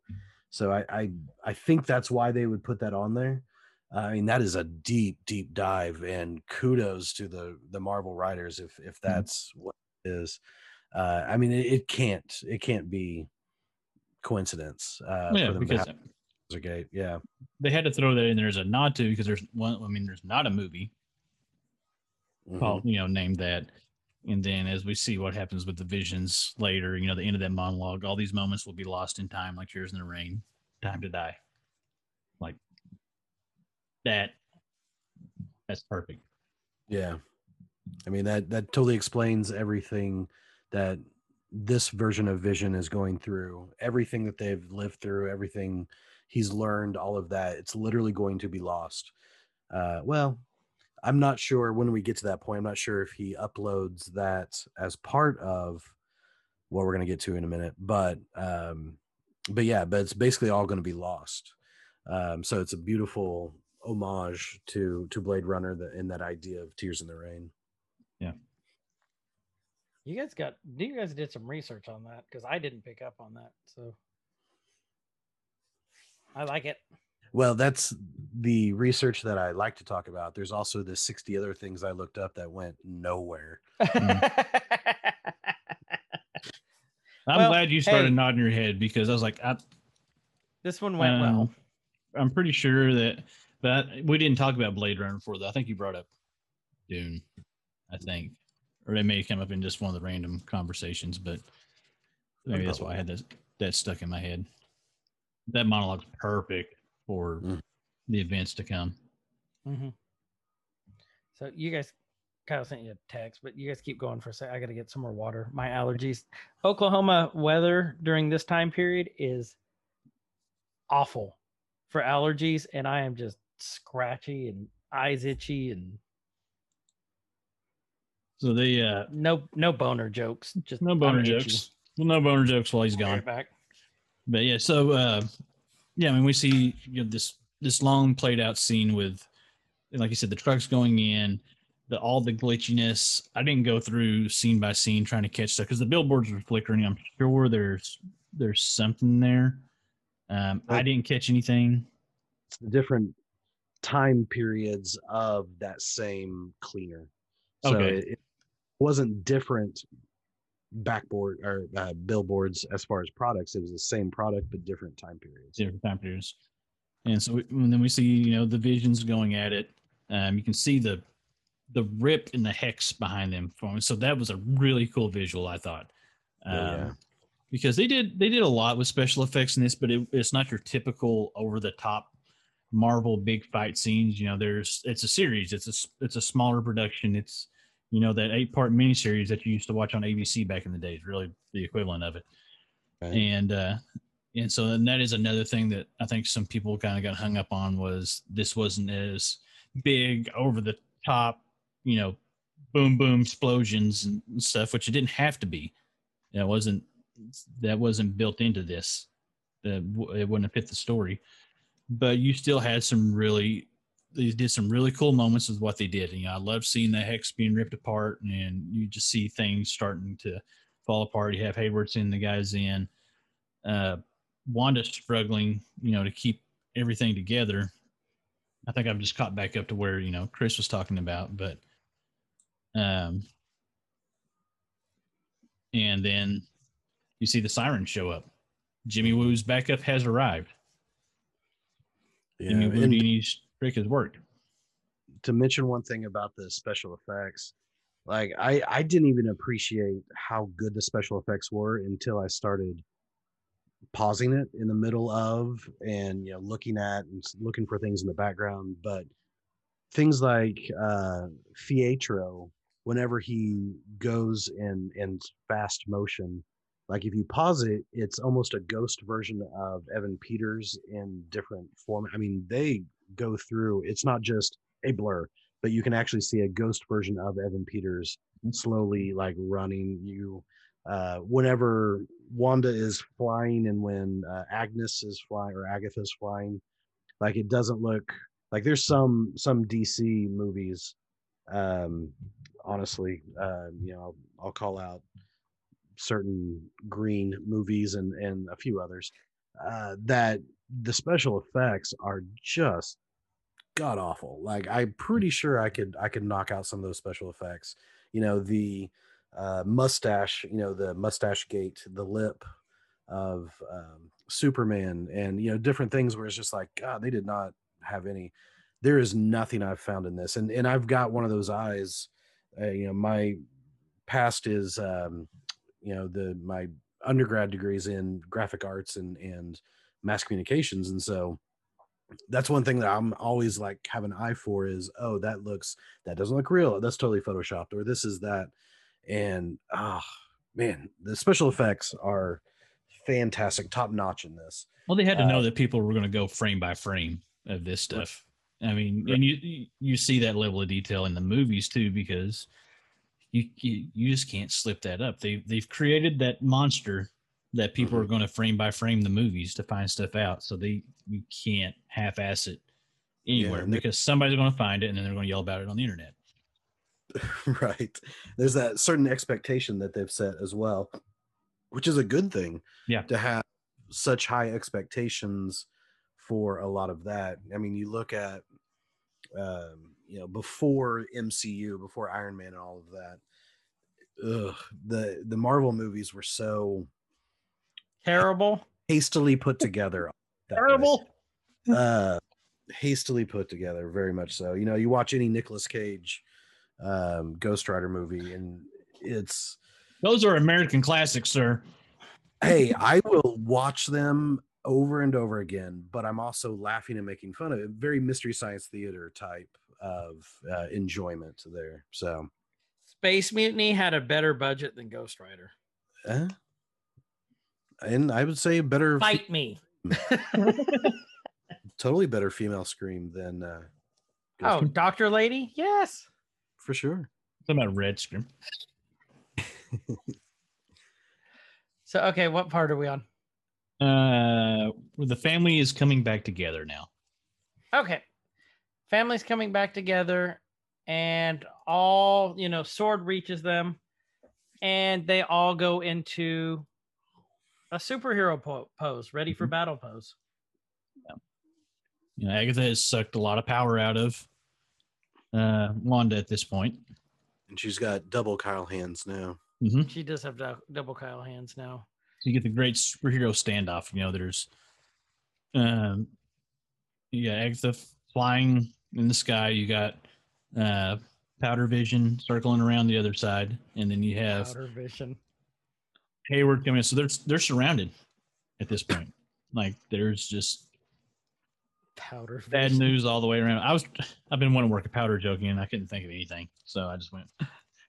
Oh, Powder is a movie. If you guys don't know, go look it up. You'll get his reference. What was it? 90s, I think. Yeah. Early 2000s. John Travolta. Yep. Mm-hmm. So the visions kick it off. So Visions and kick it off. And I love where this scene took place too. So you think, we knew that they were going to, once we saw the reveal last week, we knew that White Vision and inside the Hex Vision, normal Vision or fake Vision, whichever, we knew they were going to face off. And everybody's thinking like it's going to be a big battle. And it has been all the way through this episode. They've been fighting, they've been duking out, shooting, forehead lasers at each other or whatever. But they end up in a library. And this was such a cool twist for me that, they're going to fight it out, but then it turns into rational discussion is what it turns into. And it's perfect. It's perfect for them. You're right. It's perfect for Vision because that's who Vision is. Mm-hmm. And there was a great line, I thought, right before they started fighting, but the family's there in the family pose, and Wanda says, Vision says, "Your mother and I never prepared you for this," but then Wanda says, "But you were born for it," which is just like a fuck yeah, man. This is literally they were born for it. Great line. But one thing that I don't know if any of the listeners or anyone else caught this, man, her accent was coming in and out like and I like every time it would change, I would like point to my wife and be like, there it is again. Oh, there it is again. Yeah. There it is again. This is like and this is one point where the accent came back and it came back thick. Like, what? You can't I mean, at some point that has to be a decision, right? I think so. Director, the actor, somebody, the writers, that has to be a decision for it to keep going and coming and going and coming. But that's one reason why several episodes back, whenever Agnes or Agatha, I guess at that point, said something about the accent coming and going, I was just like, yes, thank you. Someone said it. I think our trigger is when she gets extra defensive and families involved when it really, I think that's her accent trigger. Okay. But I think what Justin's getting at though is in the middle of her talking, it would switch back and forth literally in mid-sentence. Mm-hmm. Yeah. Because that was bugging me too. It's like, just choose one. Yeah. So that was kind of bugging me too. So White Vision, Powder Vision, Caucasian Vision, whatever you want to call him, flies down and the visions go off, like I was saying, into the library. They're fighting, foreheads blazing, just tearing up everything. And then I love this part where color red and green vision phases through the floor while white vision is shooting his forehead laser, and just grabs him by the neck and forcefully turns his head. So he's shooting at, the books, because white vision hates books. He hates the written word. I did not know that. He doesn't. Oh, dang it. See, you can do that to me because I don't know that. It's not fair. He doesn't. I would have believed you. You could have just played that off and be like, yeah. And I would have not known any book he finds, he leaks oil on it. Mm. I'm not going to believe a damn word you say for the rest of this episode now. But Vision has him in a, what's that? The rear naked chokehold. Mm-hmm. And he tells him, I love this line right here. I am not the true Vision, only a conditional vision. And White Vision's struggling up until this part. I don't know why that struck a chord with me. I just thought it was really cool. He gave him a syntax error because he was sitting there to destroy Vision. He gave him a 404. Mm-hmm. But I love the philosophical paradox that he poses for him with the ship of Theseus. Just the perfect philosophical debate about which vision is the real vision. It was beautiful. Mm-hmm. So are you guys familiar with the backstory of the ship of Theseus? I actually am not. So please elaborate. Small. So basically, the Greek philosopher, the idea of this argument has gone back, really there's no set person who is known to be the one to invent this paradoxical idea, but Greek philosopher Plutarch, and I'm of course probably saying his name wrong, but I always do that with Greek people. I say Socrates. But and I actually looked up what he'd actually wrote about this, so I'll read it real quick. The ship within Theseus and the youth of Athens returned from Crete had 30 oars and was preserved by the Athenians down to even the time of Demetrius Phaleris, for they took away the old planks as they decayed, putting in the new and stronger timbers in their places, insomuch that the ship became a standing example among the philosophers for the logical question of things that grow, one side holding that the ship remained the same, the other contending that it was not the same. So that's the philosophical debate that Plutarch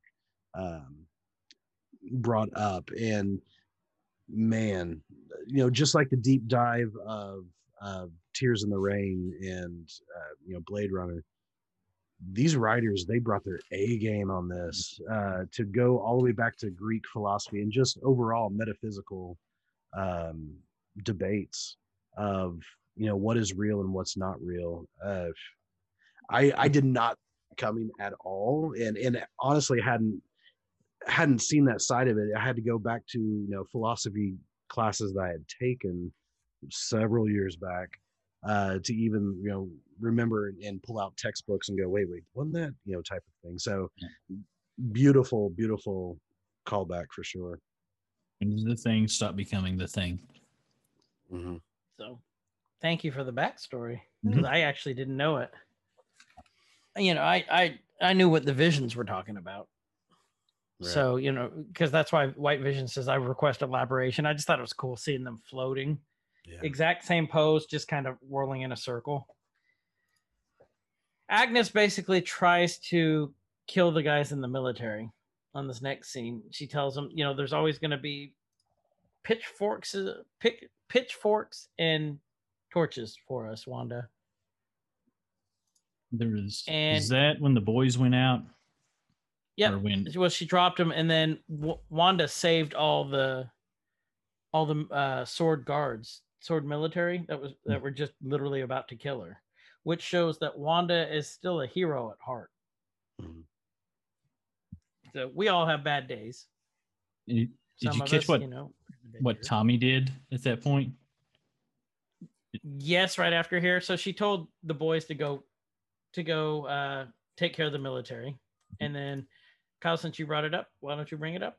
So you Let's see, explain she eases him down, and you see Tommy use his speedster ability to run. He's grabbing, gear from the military guys. He's disarming them. He's disarming him. He gets a what does he get? He gets a hat and some sunglasses and all Mhm. that. And so this is another thing that's throwing me back to we're not done with Peter Maximoff yet. We're not done with Pietro yet, because this is 100% has to be a nod to which one was it? Days of Future Past, Days of Future Past. when they were When they broke Magneto out of jail and they were in the kitchen.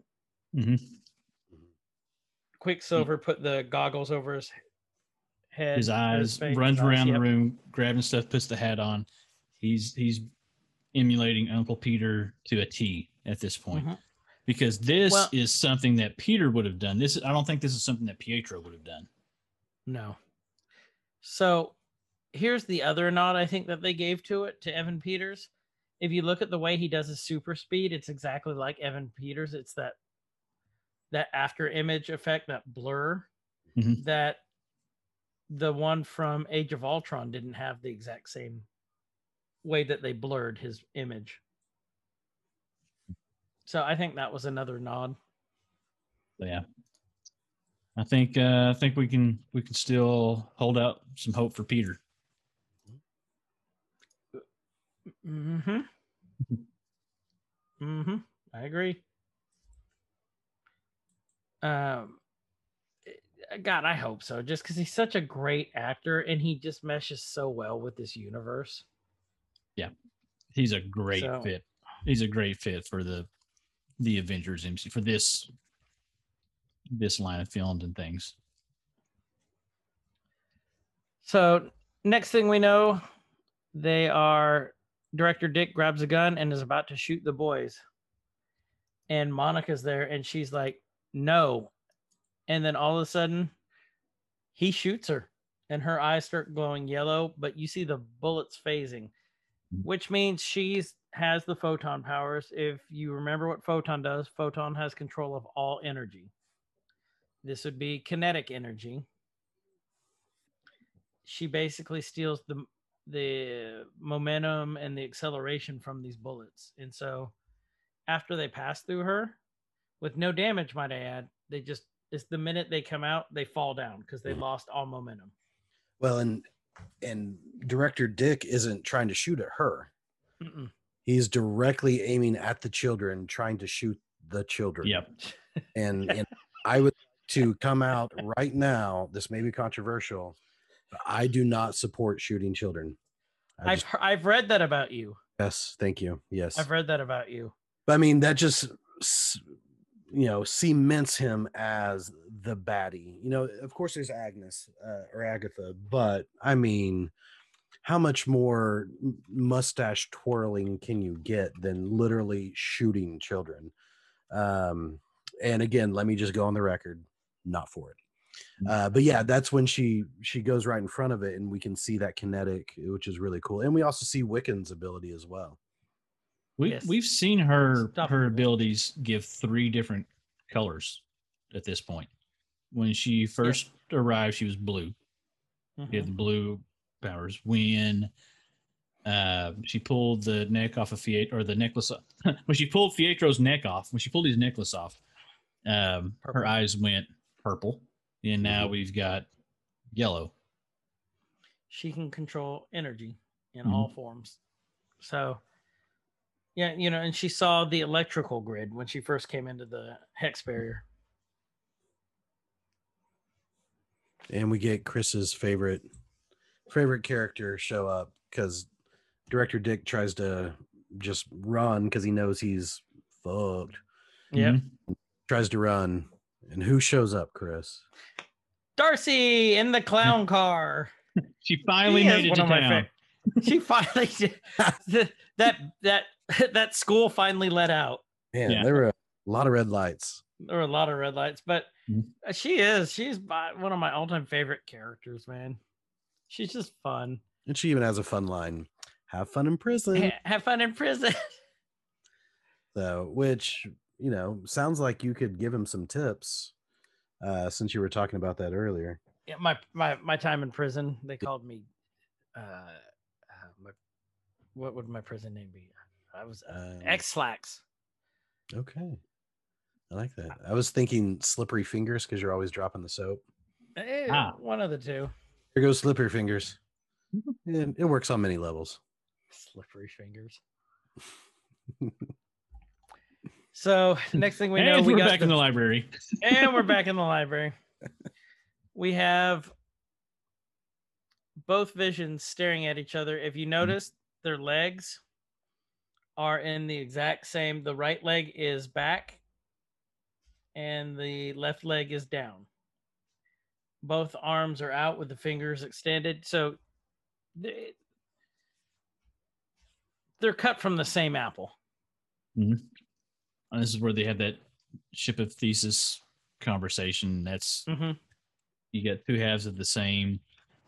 You know, they have that discussion, and White Vision has that realization that, oh yeah, we're both the same thing. And this is just such a cool It's part just a great scene where, you know, colorful Vision imparts. He touches him to the forehead. He says your memory storage is still there, basically, and by touching him, he reactivates. I wonder if he was reactivating. It was blocked. He said it was just blocked. He said your memories are still there, but it's just being kept from you. And so you have, and I wasn't even going to try to attempt to pause all the scenes. Basically, you get the full Vision recap in about a second and a half of what happened to him from inception on. And he imparts those memories onto White Vision. You see, you know, some color change. He goes from blue to Mind Stone yellow, back to blue. And his eyes change. Like they're less cybernetic, less android looking to more human looking eyes at that point. Yeah. Well, and you forgot to mention too that White Vision conceded that Green Vision, he said he conceded you're the real Vision. And said that he recognizes that he's used just as a weapon. And I think he's starting to realize that he's more than just a tool, more than just a weapon. By looking at Fake Vision, he knows that there's so much more to him than what he's being used for right there. And I think that's why he allows him to touch him, why he allows him to do that, is because he comes to that realization. So it's showing that the real Vision is still in there somewhere. It's not just this robot that's just doing whatever Director Dick says. Right. So he unlocks his memories, and Vision looks and says, you know, they both have their head the same way and kind of move it. And then he says, I am Vision, and flies out of there. So just all in all, just a great scene. Awesome scene. So do you think this means, do you think that Fake Vision put all of these memories of what happened here in there as well, so he'd remember? Or do you think Fake Vision would keep that to himself, so that way that would be a special part of them and Wanda's relationship? But knowing Vision, how we know Vision, my guess is he unlocked all of it and gave him a little bit extra, gave him the memories that he has created. Right. Just because I mean, they're both Vision. Yeah. Well, and One's I just a memory, though. Going through and trying to watch and see what the recap is all just from the movies. There was no scenes in that rewind that he put into White Vision from WandaVision. So that's why it makes me think, because it seems like he would go ahead and upload the rest of what he had here, so that way he could continue to live on. So he basically wouldn't die. But my question is, when I was watching this, was because he couldn't remember anything beforehand. So how did he get all of those memories downloaded to? He didn't. Those were ingrained in White Vision. So when he said his memories, they were still there. He wasn't imparting memories onto White Vision. He was unlocking them, just in the same way he did his black box. Yeah. Okay. So then answers the same way he's able to do it with the citizens of Westview, when he would give them a little buzz around the head and like, okay, I remember everything now because my memories were blocked. Okay, so Kyle answered that question then, because he didn't upload anything to Actual Vision, so he couldn't upload the new memories. All he did was unlock what was. Yeah, so I probably worded that wrong earlier when I said he gave me brain touch. That's one question I had as we were going through, or as I was going through and watching. It was like, oh, I wonder if he's going to put these new memories, so that way he will be, even this new version of Vision will still be there. But I think it's actually kind of nice that it's not.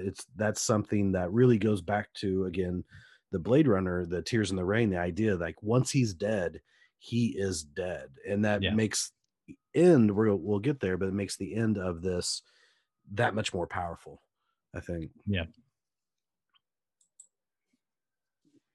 Good episode, or good scene. Yeah, excellent scene. And a good episode. I mean, really, and a good episode. Well, and then we see Vision flying off, White Vision. So he gone. This is how they bring Vision into Phase 4. Just like white men, whenever stuff gets hard, they just leave. Mm-hmm. They just run. I'm done dating them. No, you're not. No, I'm not. Vision goes outside, sees the boys, hugs them. Agnes lands on the roof and just looks kind of disgusted at the whole thing.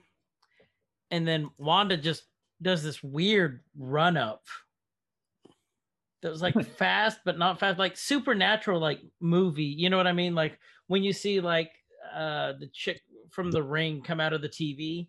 Oh yeah. You know what I mean? That's what it reminded me of. The really quick scuttle. That's what it reminded me of. It was just like I love when she just popped up there and it was just like, you bitch. Yes. Like, if she would have said that, that would have been perfect. Like it's just all serious and she just whispers in her, gotcha. She does something and motherfucker. Agnes's eyes glow red, and all of a sudden she's back at the Salem witch trials in 1693. Yeah, the real trials, not the ones we read about. These were the ones that really happened. Yeah, the actual trials by witches. This is literally right after she killed everyone in the Coven. Mm-hmm. And this is a direct callback to Age of Ultron, to where, how she tore all the Avengers apart by, putting them in some type of hex vision type of thing. Yeah. So a direct callback to Age of Ultron. And she seems Agnes, being Agnes, is acting all scared and no, don't do this. But then, just like in that scene where we meet Agatha, and she's saying no, and then she actually is taking all their powers. We soon find that she's way too powerful. This thing doesn't really work. All the witches come after Wanda. So you flip the script on her. Yeah. And she just gives her that look like, well, should have known this was going to happen. Yeah. It's a very look. And of course, told you so. Yeah. You know, and they call her. I like this where they call her the harbinger of chaos. So it's for Poe because we talk about the chaos magic and all Right. that gets brought up. And then we see her like this is where and this is we talked about it earlier. Was she being selfish, or was she trying to protect her, or was she trying to bring him along? And at this point, she's bringing out the Scarlet Witch. You see her crown start to form. It says, give me your powers. I'll correct the flaws in your original spell. So she sees that there were, it was really good, but there were things that were wrong because she doesn't know she's a witch. And, Agatha and Agnes brings all that, centuries of experience. Yeah. And so she's bringing her about she finally forms her crown. And assuming that Agatha's about to try to power zap her, drain her powers off of her. And we see Wanda break free and they, snap back to reality. And one thing that was power isn't your problem, it's knowledge. Mm-hmm. And I think that directly informs that end credit scene that we're going to talk about in a bit. But power isn't a problem. You're incredibly powerful. It's just your knowledge, and it's also showing that she may be underestimating Wanda. Mm-hmm. She, like a lot of baddies, they basically think too much of themselves and think too much of their powers and what they can do. And I think we're seeing that here. And again, that's why I don't think there's a mentor mentee role here. I think she just wants all of the power.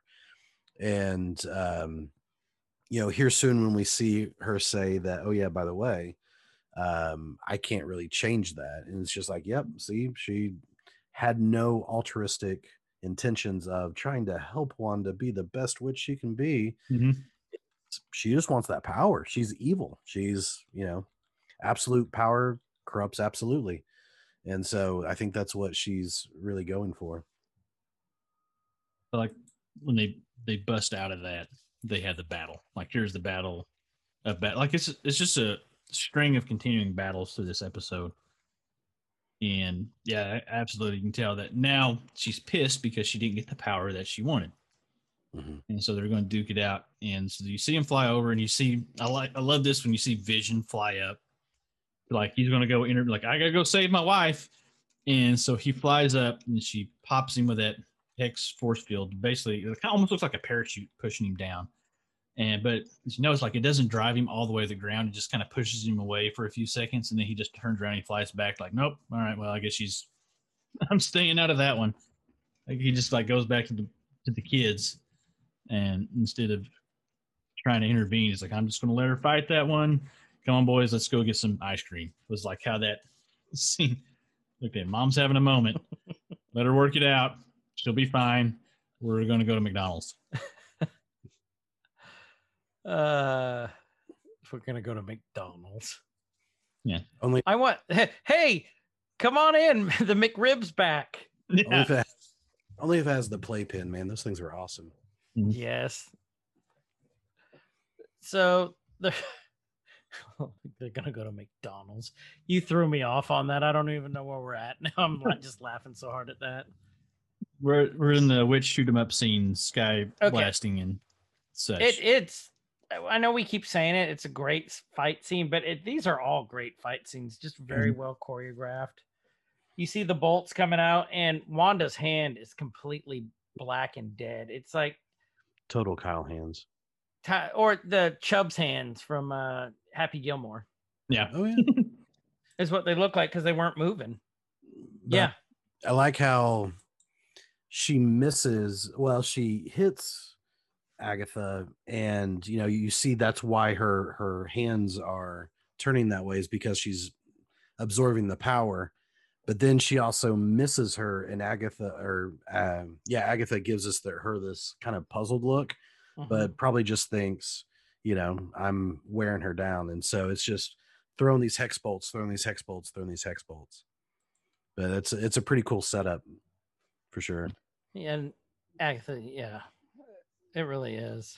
And we also see Wanda or Elizabeth Olsen like take the form of her two sisters with the When she turns into the Gelfling, yes. Oh shit! she turns into the Gelfling. I wasn't ready for that one. Well, Yeah, there it is. I paused at the perfect moment. There you go. And then Agatha's taking all her powers, and there's thunder rumbling. Like the sky is just evil right now, and Agatha's putting all the powers into one Kamehameha at this point. She's charging up. She's gonna Dragon Ball Z that thing. That's right, she is. She's spirit balling it. I was waiting for a Hadouken. But Hadouken!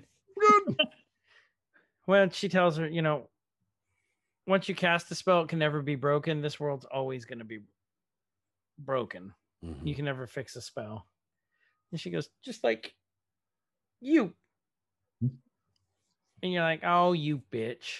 yeah, And then she goes back for we the still love you, but you're a bitch. Kamehameha, and she's shooting blanks. Mm. So what's that like, Kyle? You get used to it. Okay. Yeah. I usually pick on Chris, so I'm just trading over to you today. Mine's surgically induced. We're fine. Oh, nice. So I love this part right here because Gelfling Wanda is just kind of, laying there just helpless. Agatha keeps doing a little motion to fire bolts at her and nothing's happening. Then all of a sudden she goes from being Gelfling back to Wanda again. Mm-hmm. And if you notice, there's a scene where from Agatha's POV, like she's trying and then looks at her fingers and her fingers start turning from black just to normal fingers. And so that kind of answers what we were talking about earlier too. Agatha's confused at this point. And yeah, I love that where she just kind of slowly turns her hand. And behind her is a symbol. Who brought that up earlier? Was that Kyle or Justin? About it was towards the beginning, and then like during the fight scene, it's towards the end. I want to talk about this at the end. Oh, no. I was talking about something way towards the end. Okay, gotcha. So what we see on the hex itself are these symbols that look oddly the same as the symbols that were in Agatha's basement, basic protection spells, except they're glowing red. So the minute I saw that, I knew what it was. And is one of those, you get the goosebumps and get super excited moments. Like, she just turned this. In a given space, only the witch who casts them can use her magic. Yeah. And you think back to all those missed shots she had that Agatha was like, but now they weren't missed shots at all. She was throwing using her hex powers to put the runes up on the inside of the hex. And so that's why she was actually missing the entire time. That's good. I didn't catch that. That's good. Very, very cool.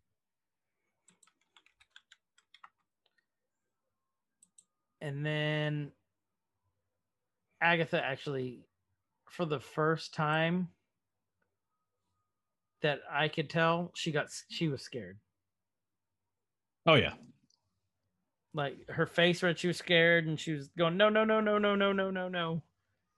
And then all of a sudden, Wanda starts reverse flowing that magic. And all that power from Agatha and the power that she stole and Agatha's power starts flowing into Wanda.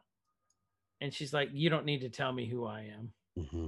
And then there's the crown, the Scarlet Witch crown that formed on her forehead, which was just awesome. So cool.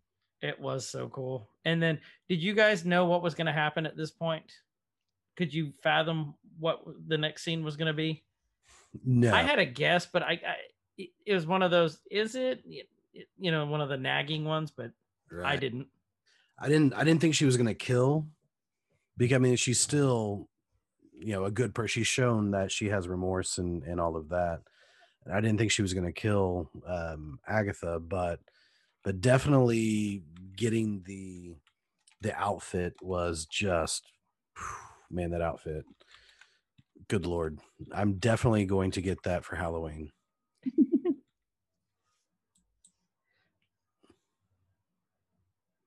I think Why not? Yeah, I'd look good in spandex and leather. I think so. Yeah. Meow. So there's the costume we see, and I just remember seeing this, and I may or may not have been, the excited hit in my wife going, look, look, look, look, look, there's her costume. There's her costume. It's just, if you remember back in the interviews, Elizabeth Olsen has been fighting for this costume since 2015. Yeah. It's just cool that she got this. And I think that I think it was a very well earned victory for her, because this gave the fans what they wanted to see. There is something that I just caught as you pause. And so she has, I mean, it's a freaking badass costume. If you pause when you get from the shoulders up close, so like a good pause point to really be able to see it really well is like 28 minutes, 6 seconds. Look at the collar of her costume, center of the neck. Like almost like a choker. Yeah, it's like look, shape of the Mind Stone. Mm-hmm. Nice. What was this on? What part? If you pause, like a good point to pause, like 28 minutes and 6 seconds, you get a really good look at. Oh, it does, doesn't it? I mean, that's really cool. The exact shape that's on Vision's forehead. Yeah. Which is also technically a hexagon. It's just not a regular hexagon. There's that. No, good. I completely missed that. I see that either. But I did have to Google to see if a hexagon had to have a regular hexagon is going to be all equal around like the hex that she's put down. But technically, the shape of the Mind Stone is still a hexagon. It's just not a regular hexagon. Right. And this was I will give it this, one of the coolest costumes that they have given someone in the MCU. 100%. Like it's not, it looks kind of like armory, but not being armory. It looks like the classic Scarlet Witch costume, but it's not. It's an updated version. It just looks good. Yeah.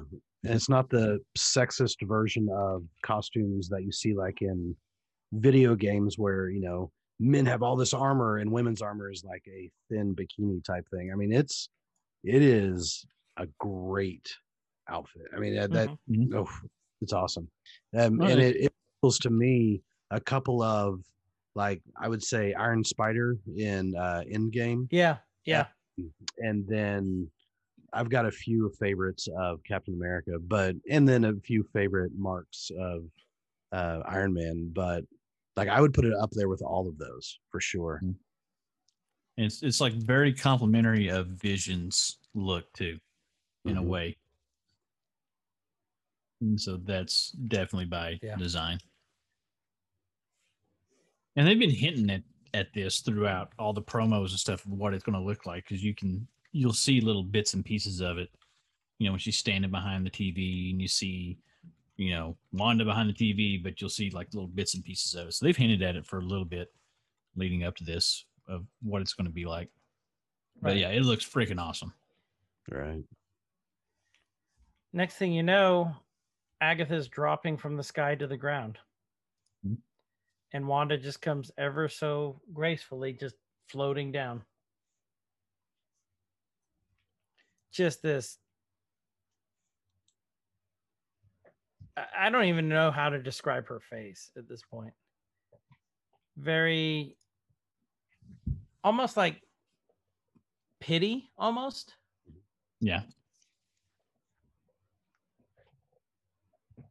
Best I can describe it. And she asks, so what now? Agatha's like, you just gonna lock me up somewhere? And I love this part. No, not somewhere. She's like, here. And immediately I knew where she was going once she said that. Mhm. I think we all did at that point. Like she could have, I think she showed her, I don't know, was she showing her some leniency here or was she showing a little compassion or was like this the ultimate punishment for her? Like she could have just finished her off and killed her. Right. I think this is the ultimate punishment. Mm-hmm. Death would have been too easy. And like losing your sense of self. Mm-hmm. Because the thing was, she said it in this speech, this dialogue. You gave yourself this role. I'll give you the role that you chose. No one else here got to choose the role. So now she's forcing this on her.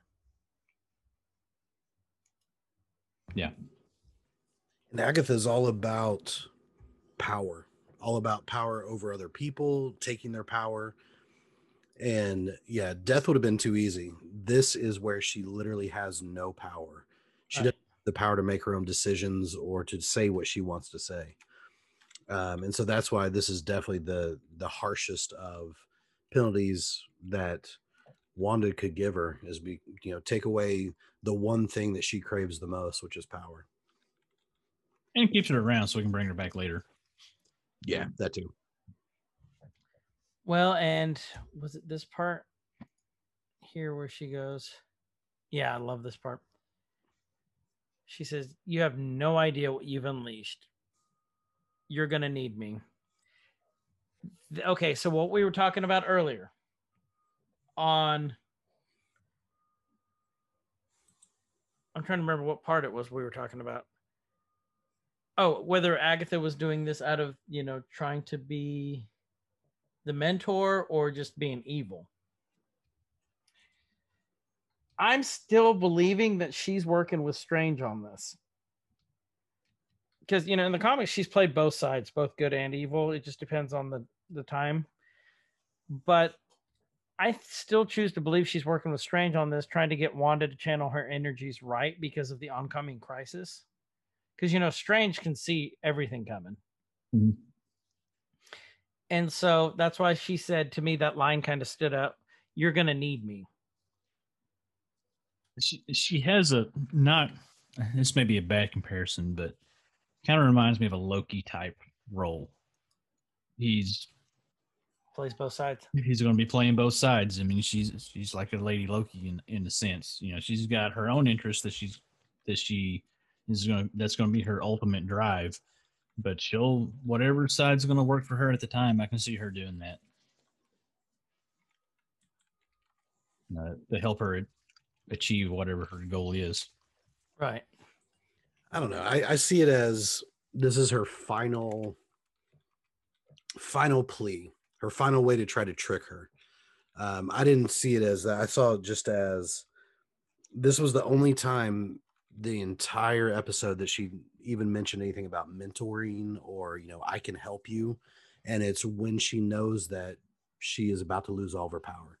Yeah. And so I don't think there's any working with Doctor Strange, because I think Doctor Strange would know not to work with someone like her, because she's ultimately going to try to take all the power. And it could be, just like giving the Mind Stone, or no, the Reality Stone. No, time. What was his stone? Time? Reality. Who? Strange? Time. Okay. Giving the Time Stone to Thanos in Infinity War, he knew what he was doing. So it could be something like that, working with someone for the end of the greater good. But I don't see that here. I think it's just her saying, whatever she can to get out of it.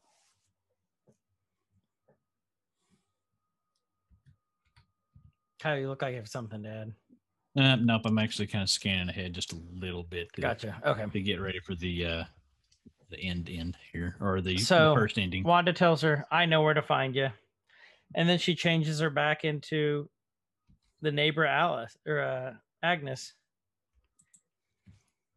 and she's like a combo of all the Agneses, and she just gives her this, the Agnes smile. It's like, "Hiya, hun."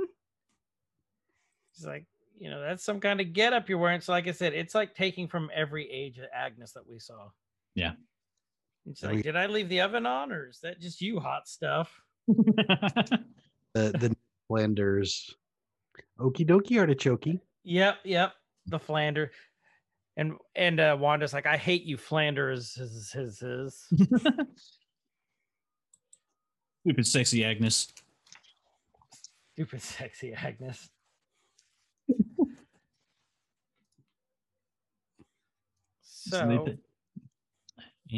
So she starts basically decommissioning the hex.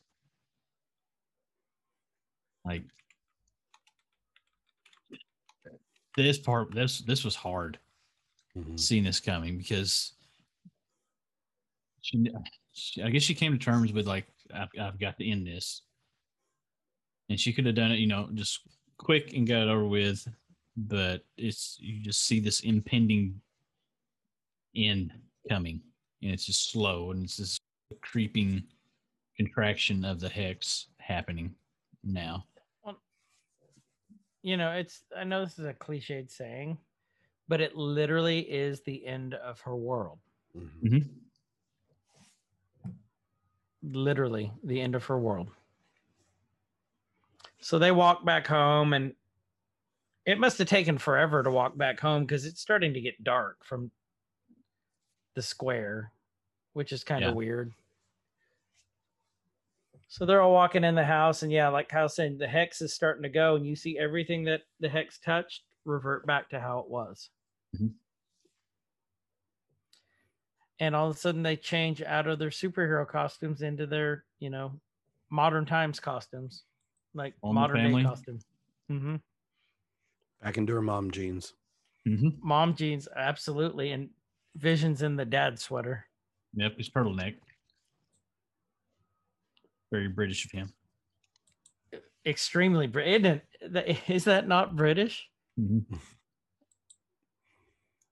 Because it's probably like 90 degrees there. Yeah. Well, he's probably comfortable. I don't think he sweats. True. And you see it coming in, and she tells the boys it's time to go to bed. Basically, time to tuck in, time to. I was disappointed she didn't go. The sun's starting to go down there, big guy, or whatever it is. The sun's getting real low, big guy.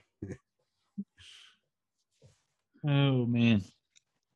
And go ahead, Kyle. I'll say this whole scene with the kids, and like Vision knows it's coming. She knows it's coming. She's come to the realization that these three, her family, that she's created those. And once the hex comes all the way in, like, it's done. Now, I thought at this point that she was going to shrink it around and make it surround the house. I thought that's what she was going to do. Like, the house. I kind of did too. The house was going to be where it was, which we see so much the case, which makes this even more, bittersweet. She's not super emotional about it. I mean, she is, but she's not showing it. She's being strong for the boys, because the boys just don't know. I don't think they know. I mean, we didn't know. I really thought she was just going to put a little field around the house, and they're going to, live out happily there. But she gives when she starts giving the speech to the boys, that what's one of the lines she says? Vision tells the boys that he's proud of them. Proud of you both. And she reiterates it. So you can see that something's about to happen. Mm-hmm. I think it's definitely a sweet moment to show that still that she cares, that he cares, that there is actually true emotion behind this. It's not just something that she, this soulless automaton that she creates, but she actually loves and cares about Vision. She loves and cares about these kids, and they want them to know how proud they are of them and how much they love them. So yeah, it's you kind of get the Lenny, show me the rabbits, Lenny. You love them so much, but that it has to end, and you kind of turn them away. You don't want them to know what's about to happen. Mhm. And Basically telling the boys to look at the flowers right now. Yeah, look at the flowers. And so there's the, talking about how family is forever, and letting them know. And I think maybe more of consoling themselves than consoling the children. Yeah. They're trying to convince themselves of this more so than the children, because the children probably don't even know what's really happening. I don't think they do. I Yeah. don't think they do either. They just Yeah, think so- if they're going to bed and they're going to wake up. Mhm. Like, how tough do you think this would have been? Because, Paul Bettany has kids. Mhm. Like, to act this out, like, it was choking me up just thinking about Yeah. you're Are you- putting your kids to bed knowing there's not going to be a tomorrow. You see, it breaks him a little bit when he's standing in the door. Like you can see it. I don't think that's him acting as Vision. I think that's it hitting him of what this scene is. What it's like. Yeah, It's just- you it's see that look sad. at his face. Yeah. It's sad. And again, if any of you argues that this isn't sad, I will fight you Go for hang out this with one. Director Dick, where you can go. Good old Director Dick. Mhm. Next thing we know, they're downstairs and Wanda's looking at the family portrait of them, which I want to know when they hired the family photographer to take this picture. It's probably Agnes. It was probably Agnes. Mhm. It was Artichoke Productions.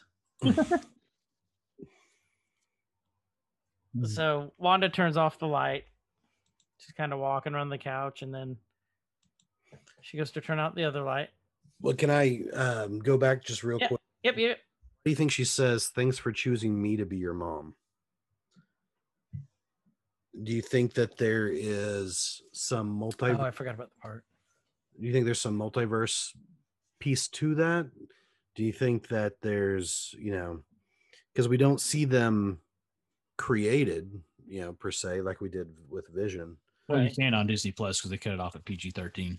So I know. We didn't get to see the scene and all of that come out. And I've heard that sentiment before. Thanks for choosing me. You taught me more than I ever taught you. Or just something like that. But again, this show has so much to it that has to mean something. Thanks for choosing me to be your mom. And I don't think it's just a throwaway cheesy line. What do you think? I kind of hope it's not, Okay. because that would be awesome. Yeah. When I first heard it, I just took it as a throwaway cheesy line, but talking about multiverse and all that coming up, I did too. I could definitely see that. You put multiple thoughts in my head tonight, Justin. Well, thanks. That's So Feeding them in there. Let's get my Magneto helmet. I'm kind of the same way. I thought it was a throwaway line, but now that I'm thinking about this, it's probably not. Yeah. Damn you, Disney. So I mean, I don't know. Man, now I'm thinking about that. Now I don't know. well, and that also ties in with the last. Got doubts. And so one thing I'm going to bring up with the end credit scene too is something dealing with that. So Okay.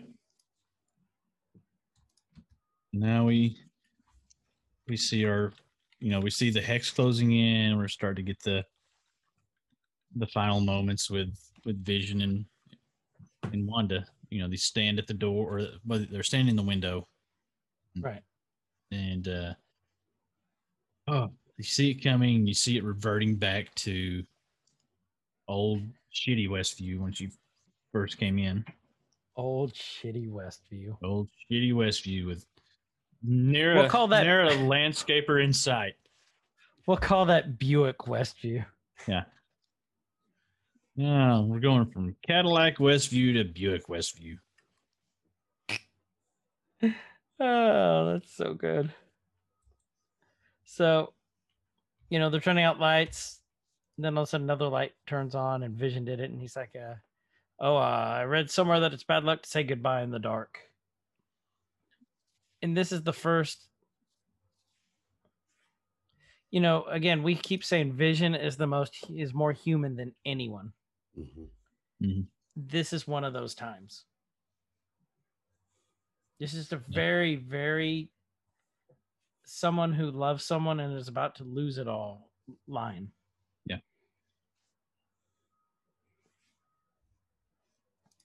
So, you say when he said like one last thing before I go? How do you say it? What am I? What am I? Yeah. And I loved this part because here's where we finally get the answer to how Vision came back and just what else there is. And this answers another question for another theory that we've had in this. Where was it?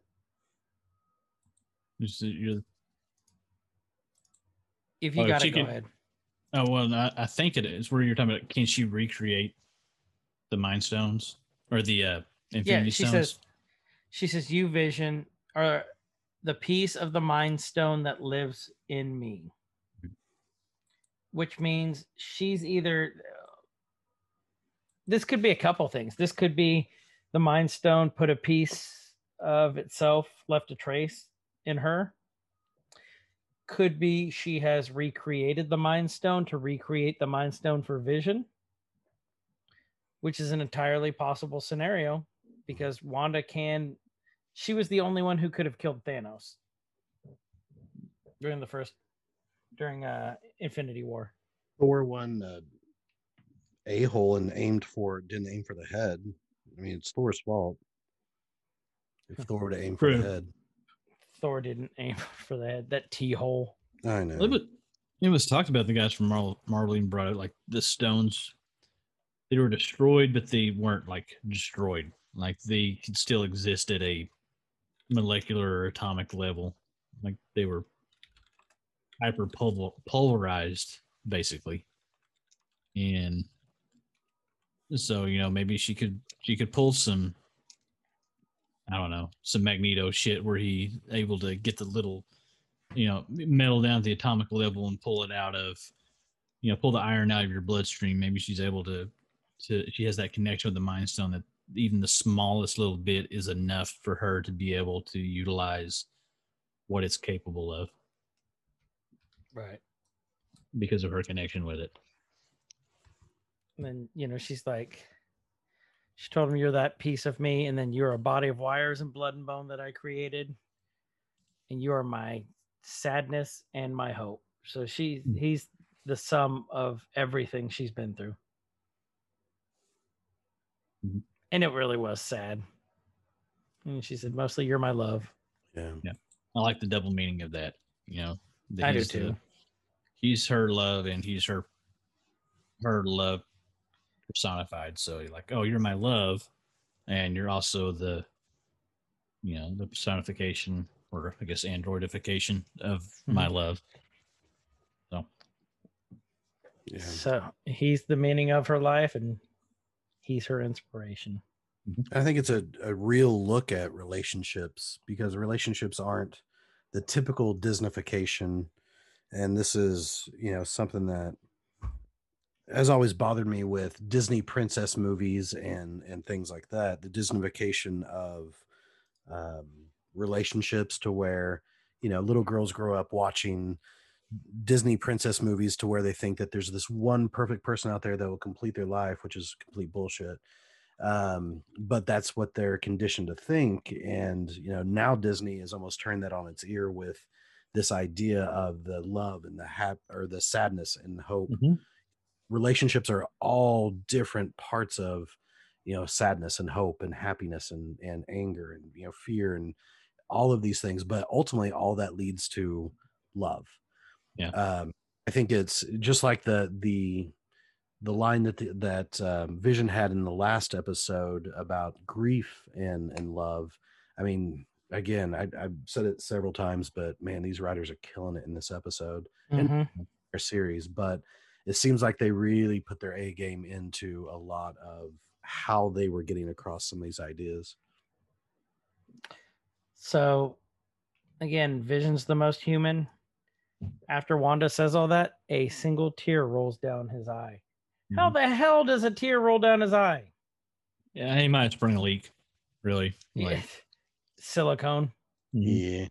His Do you? silicone's leaking. That's actually a reference to a famous Avengers scene. So it was I read Avengers 58 Okay. is what that was from, but there's a scene of Vision crying, and the text box says, "And even an android can cry," and so it's definitely referencing back to that idea. The I was trying to remember what it was. I can't remember what the comic was about. It's been a while since I read that, but I remember seeing that in the comic and typing up, Vision Marvel comic tier, and yeah, that's what popped up was Avengers 58. So, yeah, Okay. directly referencing back again some really important iconic parts of both Wanda and of Vision in this. Just a sad part. I don't think it's sad. Are you gonna fight me? Yes, I'll fight you for it. Okay, great. throw you into the nerd drone. So the last thing that we see, the hex hits and Vision tells her, "So long, darling," and then he disappears. Mhm. And you see the house rolling back through the time until it's the crappy, overgrown lot with the Buicks.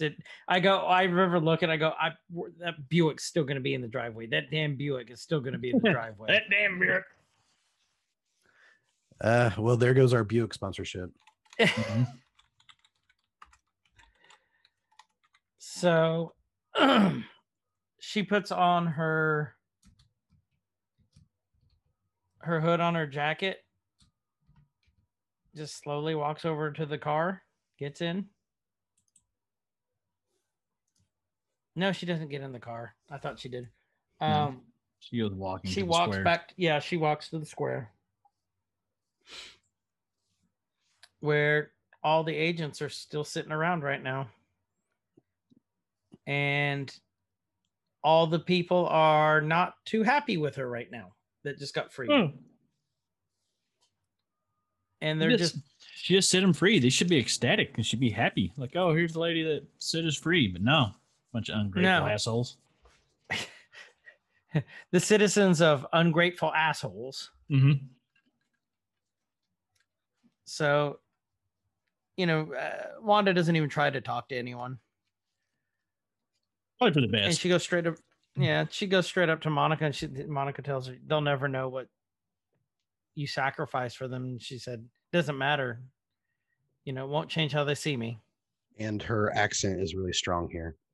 Yeah, it comes back. That's a great And Sokovian then- accent. Just, you nailed it. And then, Monica asks her, no, or Wanda says, "You don't hate me." And Monica's like, "Given the chance and given your power, I would have brought my mom back." So Monica's acknowledging she would have done the exact same thing. Mhm. The person that's most dear to her.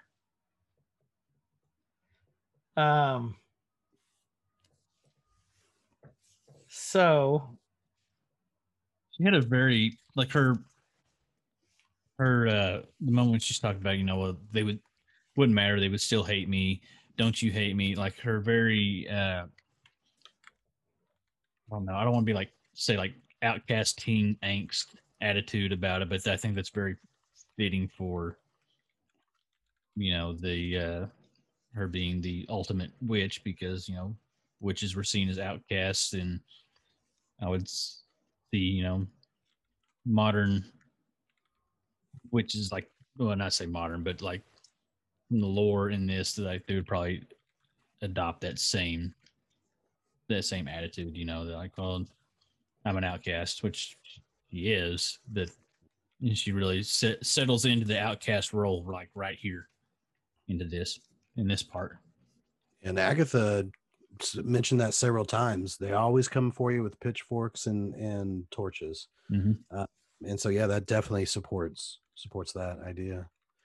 So, question for you. She thanks Monica, and she flies off as the sirens, police, and all that are coming in. Mm-hmm. Do you think that she should have paid for what she did? Do you think that she should have served jail time, or she should have some type of Penance, repercussions to what she did? Because I know she had to give up, the love of her life and kids and all of that. you're talking legal. But yeah, should there be some, we in the world of Sokovian Accords, in the world of all of this stuff, it's yet again, it's like, well, I mean, she's sorry, so it's okay, it happened, which is not real life. No. So should she have had some repercussions to this? I say no. Let me tell you why. Because I think Jimmy Woo is going to fix this to show that director Dick manipulated her into going over the edge. He doctored up everything. He was trying to forcefully cause Wanda to do all this stuff. And he did. He did force her to this point. Well, he didn't force her to kidnap an entire town and hold them hostage. No, but that was her grief, involuntary. I agree. But he pushed her to it. If I go shoot somebody because I'm sad and I kill them, I can't in court say, well, I was really sad. And the judge go, you're right. Are you sorry? Yeah. Okay, cool. See ya. I mean, yeah, she was. That's true. But she kidnapped an entire town and held them against will. That's illegal. And so it just seemed, I was trying to weigh, like, at this point, everything had been so like real world, if you will, or it'd been like, even though there's hex and powers and witches, and there were real world repercussions. Vision would touch their head and they would come out and be like, oh my God, I have a son, or I'm taking care of my dad, please, and put him back in. But at this point, it's where everyone's just like, it's fine, she's cool, she's sorry. This could be the catalyst to, if they do go ahead and do the mutant introduction. I mean, this could be the first event, the first catalyst, because there's a lot of the straw that broke the camel's back. Well, yeah, I mean, there's a lot of hate and distrust of mutants by humans through the whole X-Men universe. So and they're usually kicked off by some major event that impacts humans. And so this could be it. If it comes out like, oh, okay, she's a mutant, like they can actually identify why she is what she is because of the mutant gene. If they, other people come out and be like, okay, well, now we've got to start rounding up the mutants because look what happened in Westview, New Jersey. And that was just one small town by one mutant, and then you get the politicians involved, and boom. I'm just reaching for anything I can find that's going to bring mutants in. Yeah, I think we all are at this point. Yeah, and so they could do that, and there would be your repercussion. I mean, yeah, if I was a resident of Westview, I'd be pissed. I would be pissed, and I would want. You'd want some type of retribution. Yeah, and that would probably her going to that. Oh shoot, what was the penitentiary, the maximum penitentiary that was in the water that Stark goes to in Civil War? What's the name 40, of that? 42, 47. Anyway, I'm sure the listeners will tell us on Discord. Yeah, but I'm gonna look it up now too. But yeah, so something like that, so that way these people know that this couldn't just happen again next time she gets sad. Yeah. And I'm not advocating necessarily that she's a bad The Raft. all of the Raft. There you go. I'm not advocating that she's a bad person, because she's shown that she gave up what she loved most to help or protect these people, and it wasn't necessarily her fault. It was her grief. But at the same time, does that make these people that have been kidnapped and tortured every night with her dreams, does that make them feel better that she's sorry? So, No. You just don't want to be labeled as a mutant sympathizer. I don't. You can call me Trask. So. Oh, Trask. So that's a good. Where do we draw the line? Where's the moral line? I mean, us as viewers, we like, good story. She had good reasoning for what happened with it. But if you put yourself in their shoes, like, that's kind of really screwed up, because it wasn't just, the few handful. I mean, one person would have been bad enough, but it was like, I think they mentioned at one point, like 3,000 people in the town total, actually. Yeah. That's a lot of people. That's a lot of bad dreams. That's a lot of witchery. The children too. I mean, that's lots of trauma, lots of therapy for all these kids. That's why Dottie had the think of the children thing. Oh. Won't somebody think of the children? We just had a revelation. Oh. Won't somebody think that, for the children. She was subconsciously in turmoil and trauma because of her daughter that was locked in her room. So Dottie was mom. That makes sense. Makes a lot of sense. Good one, Kyle. No, I'm tired as hell, but at least it's something sparked. So next thing we know, Wanda is flying over the road that leads into town, and if you notice, there's some sort of car driving into town. Let me go back. When she's flying over, there's someone driving into town.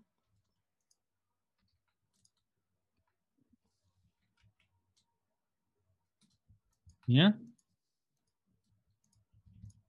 And it's not like a government vehicle. I mean, there's a little bit of traffic. There's some people moving around. I would think there'd be a lot more panic if everybody just snapped out of it. Right. So I don't know. It could be the people coming back into town because she's like shooting away. That's true. Or it could be that, now the spell's lifted, people can actually go through town, like you're saying. Mm-hmm. Yeah. Just traveling through. Travel and commerce restored. We get to the end scene, end credits, and we have a mid-credit scene. And Jimmy Woo is giving everyone orders what to do, and there's Monica just giving him this, hey, good job. And she's like, authority looks good in you, Jimmy. And he's like, yeah, pretty much. I'm Jimmy Woo. Mm-hmm. I'm Jimmy Woo. And he said, where's Darcy? And Monica's like, something about debriefs for the week. Yeah. So Darcy skedaddled. And that's so Darcy. Let me see. Of their show. Yep. Yeah. Off. And then she goes, you thank him for that. And there's Director Dick being let off in handcuffs. And then this agent comes up and says, Captain Rambo, we need you in the theater for the debriefing.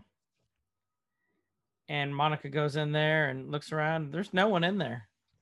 Like, who the hell's giving me a debrief? And then the girl goes, I was sent by an old friend of your mother's. And she morphs into a Skrull. Before they walk into the theater, and you guys let me know because I think I saw this pop up somewhere. So there's the marquee again, the same marquee we saw before. It was a Biz marquee. Just put your. I'm just going to end it there. I'm not even. I got what you need. Yeah. You're in timeout, sir. You're saying Woo is more than just a friend.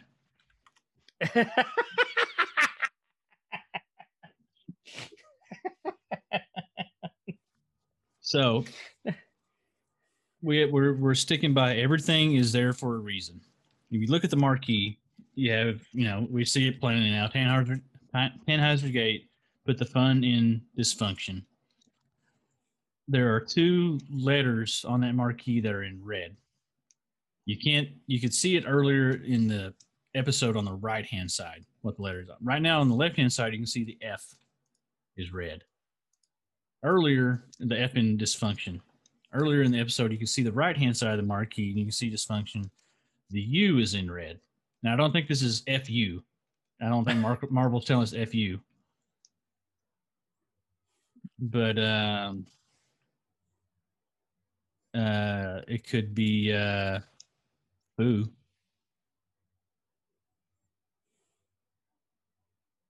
Like Fu Manchu, who was a he was a villain, right? Wasn't Fu Manchu a villain? Or it was another name for the Mandarin? I think it was another name for the Mandarin. Was it? Yeah. The Fu Manchu. The composite character, I don't know Fu about Manchu in the Mandarin. Mm, Oh. there you go. Fu Manchu will appear in the upcoming Marvel Cinematic Universe Phase 4 film, Shang-Chi and the Legend of the Ten Rings. Yeah, the Master of Kung Fu. That's going to be a movie, though. It's not going to be a series. All right. No, but it's Maybe it might be setting up. This is Phase 4. That could just be the little hint. I mean, it's obviously now that that it's coming, but yeah, there's that. I like it. I'll go with it. I need another theory to go with now that the show's ended. Yeah. So, but anyways, Skrulls. I got this one right when I messaged Kyle earlier Friday and said they did an announcement last week about Secret Wars with Fury and the Skrulls. I go, I bet you we're going to see a Skrull in this damn show that leads into this. And we got a Skrull. I'm just grabbing any victory I can right now because we saw no damn Reed Richards at all. I really am excited that we saw the Skrulls though. Yeah. Feed Richards. She said, there's a meeting, and she, points up. Yep. We heard you've been grounded. There's a meeting. And so that's seems like directly referencing the end credit scene in Spider-Man Far From Home. Because if you remember that very end credit scene in Spider-Man Far From Home, we see that Nick Fury and Robin are both Skrulls, and they say, you got to tell him what went on. So he calls him, Talos calls Nick Fury and says, hey, how's stuff? We gave him the glasses. Things kind of took a turn for the worst. And then you see Nick Fury turn off the phone, and he's at a beach and gets up, and it's actually on a starship, and he's with a bunch of Skrull, and basically ends it there. Because that takes place after this, right? Directly referencing that. I don't have to, because this is just like directly after the unsnapping. Right. Mm-hmm. So it would, yeah. So then, but Spider-Man Far From Home was after the unsnapping. Mm-hmm. And I don't know if this is the Skrull that was in. I don't think it's the same Skrull that was in Far From Home. So it could have obviously been going on, maybe. There's definitely, I guess, a chance there. So do you think she's talking about Talos? Do you think she's talking about Nick Fury? I think she's talking about Carol. About who? Who's Carol. Oh, Danvers. Captain Marvel. Friend of your mother's. Oh, could be. I didn't think about that. Because we know Monica is in Captain Marvel too. It could also be Jesus. It could be Jesus, Squirrel Come- Jesus. Come It to could be. Jesus moment. Up and They saying call him Skeezus. he heard you've been grounded. So Mhm. I'm going with a big JC. Go- you doing the? So that JC is now canon in Marvel. Yep. You're so full of shit.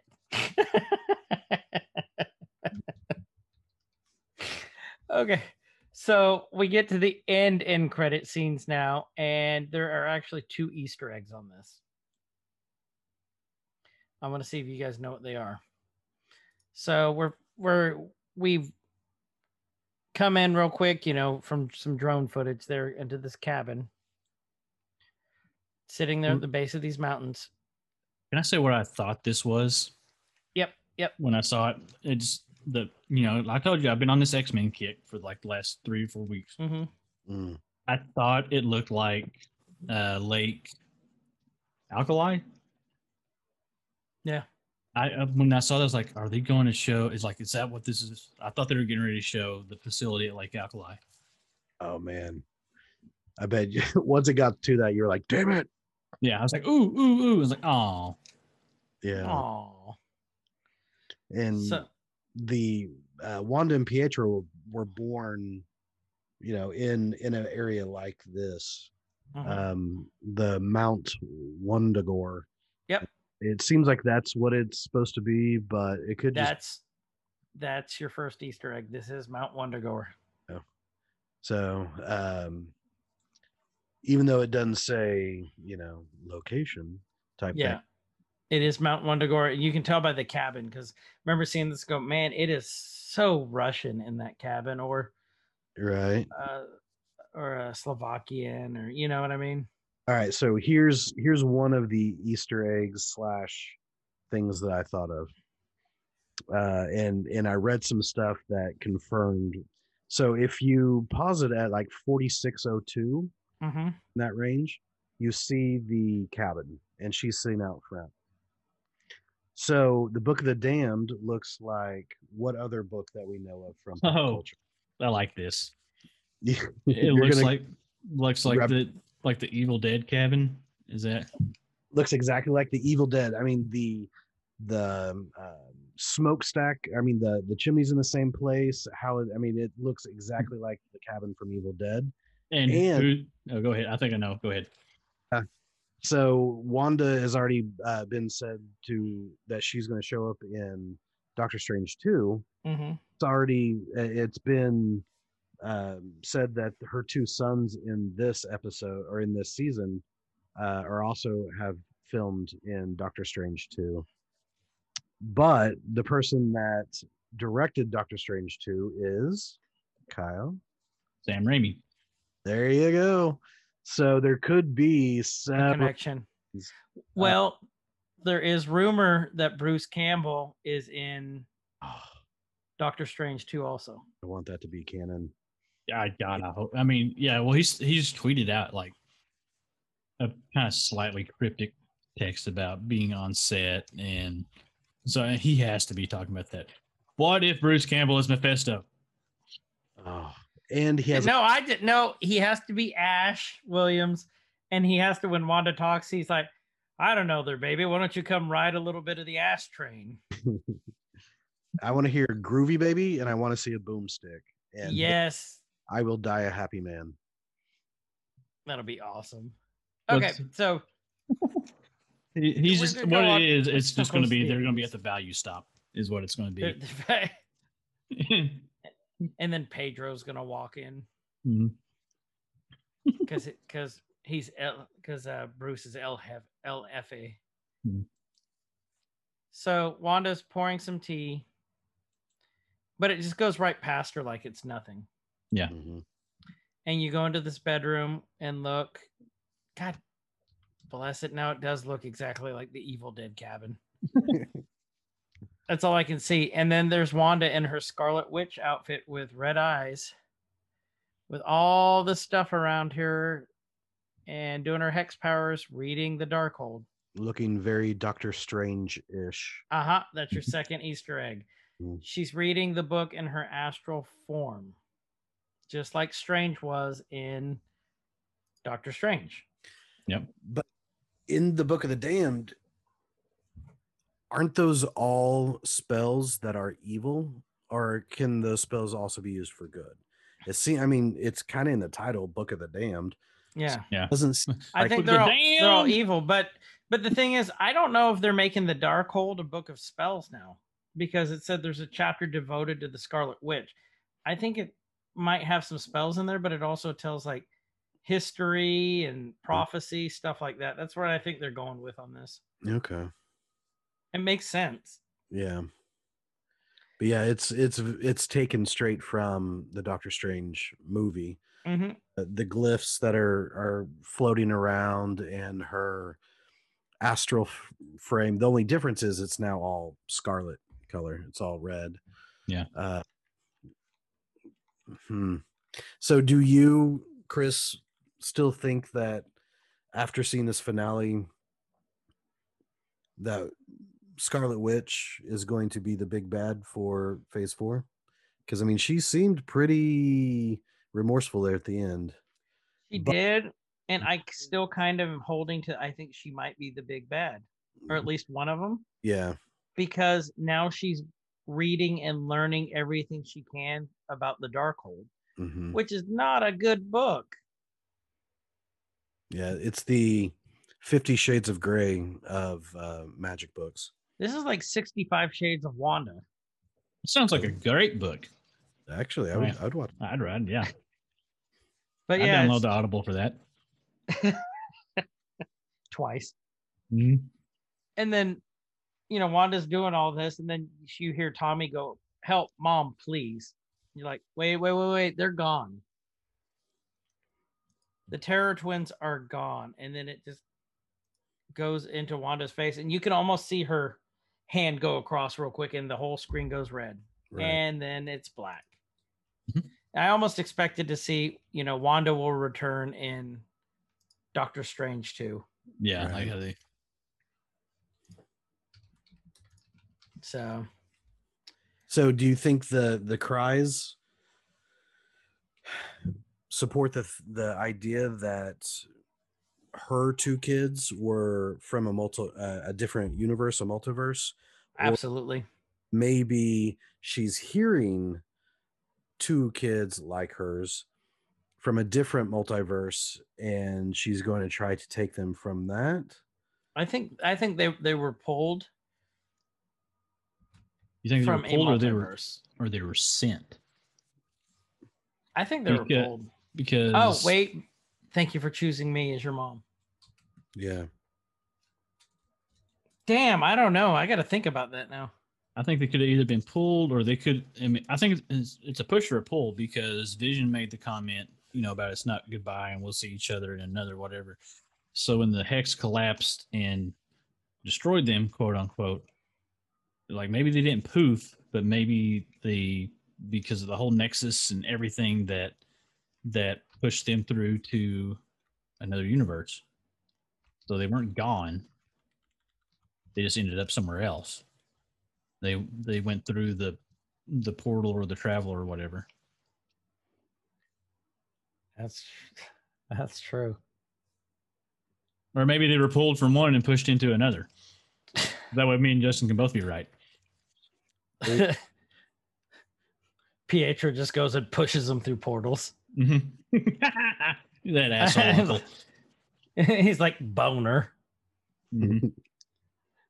I don't know. I do know that's the end of WandaVision, though. Game over, It's been man. game over, man. Game over. It's been a ride. I don't know what we're gonna do our next Nerky over yet. I know that it's gonna be Falcon and the Winter Soldier. But I gotta see the date on that because there might be a full be going without a Nerky unless we can find some like movies or something to do.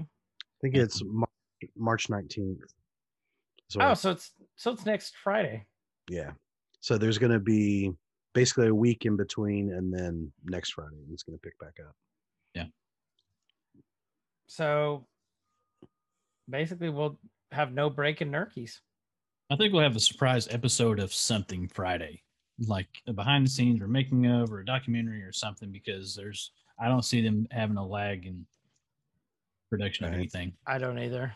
It'd be cool if they had they've already filmed several of the what ifs, and in between each of these things, they showed one episode of the what if, and then Winter Soldier and the Falcon, and then one episode of a what if, then Loki. The what Yeah, if so- stuff is great for the multiverse stuff. Yeah, it is. Definitely all lead in straight to Doctor Strange too. So, but we want to thank all of you for literally sitting through the Nerkies, which we have decided again, Nerkies are bonus episodes, not quickies. Mm-hmm. As the past 3 episodes have taught us, we've got over 3 hours. So they're bonus episodes. We hope you all have enjoyed listening to these as much as we have making them. It's just fun to break apart these and just discuss. So we will definitely, if we don't have a new episode of something this week, we'll figure out something to do another bonus Nerky on, whether that's a movie or just something. Yeah.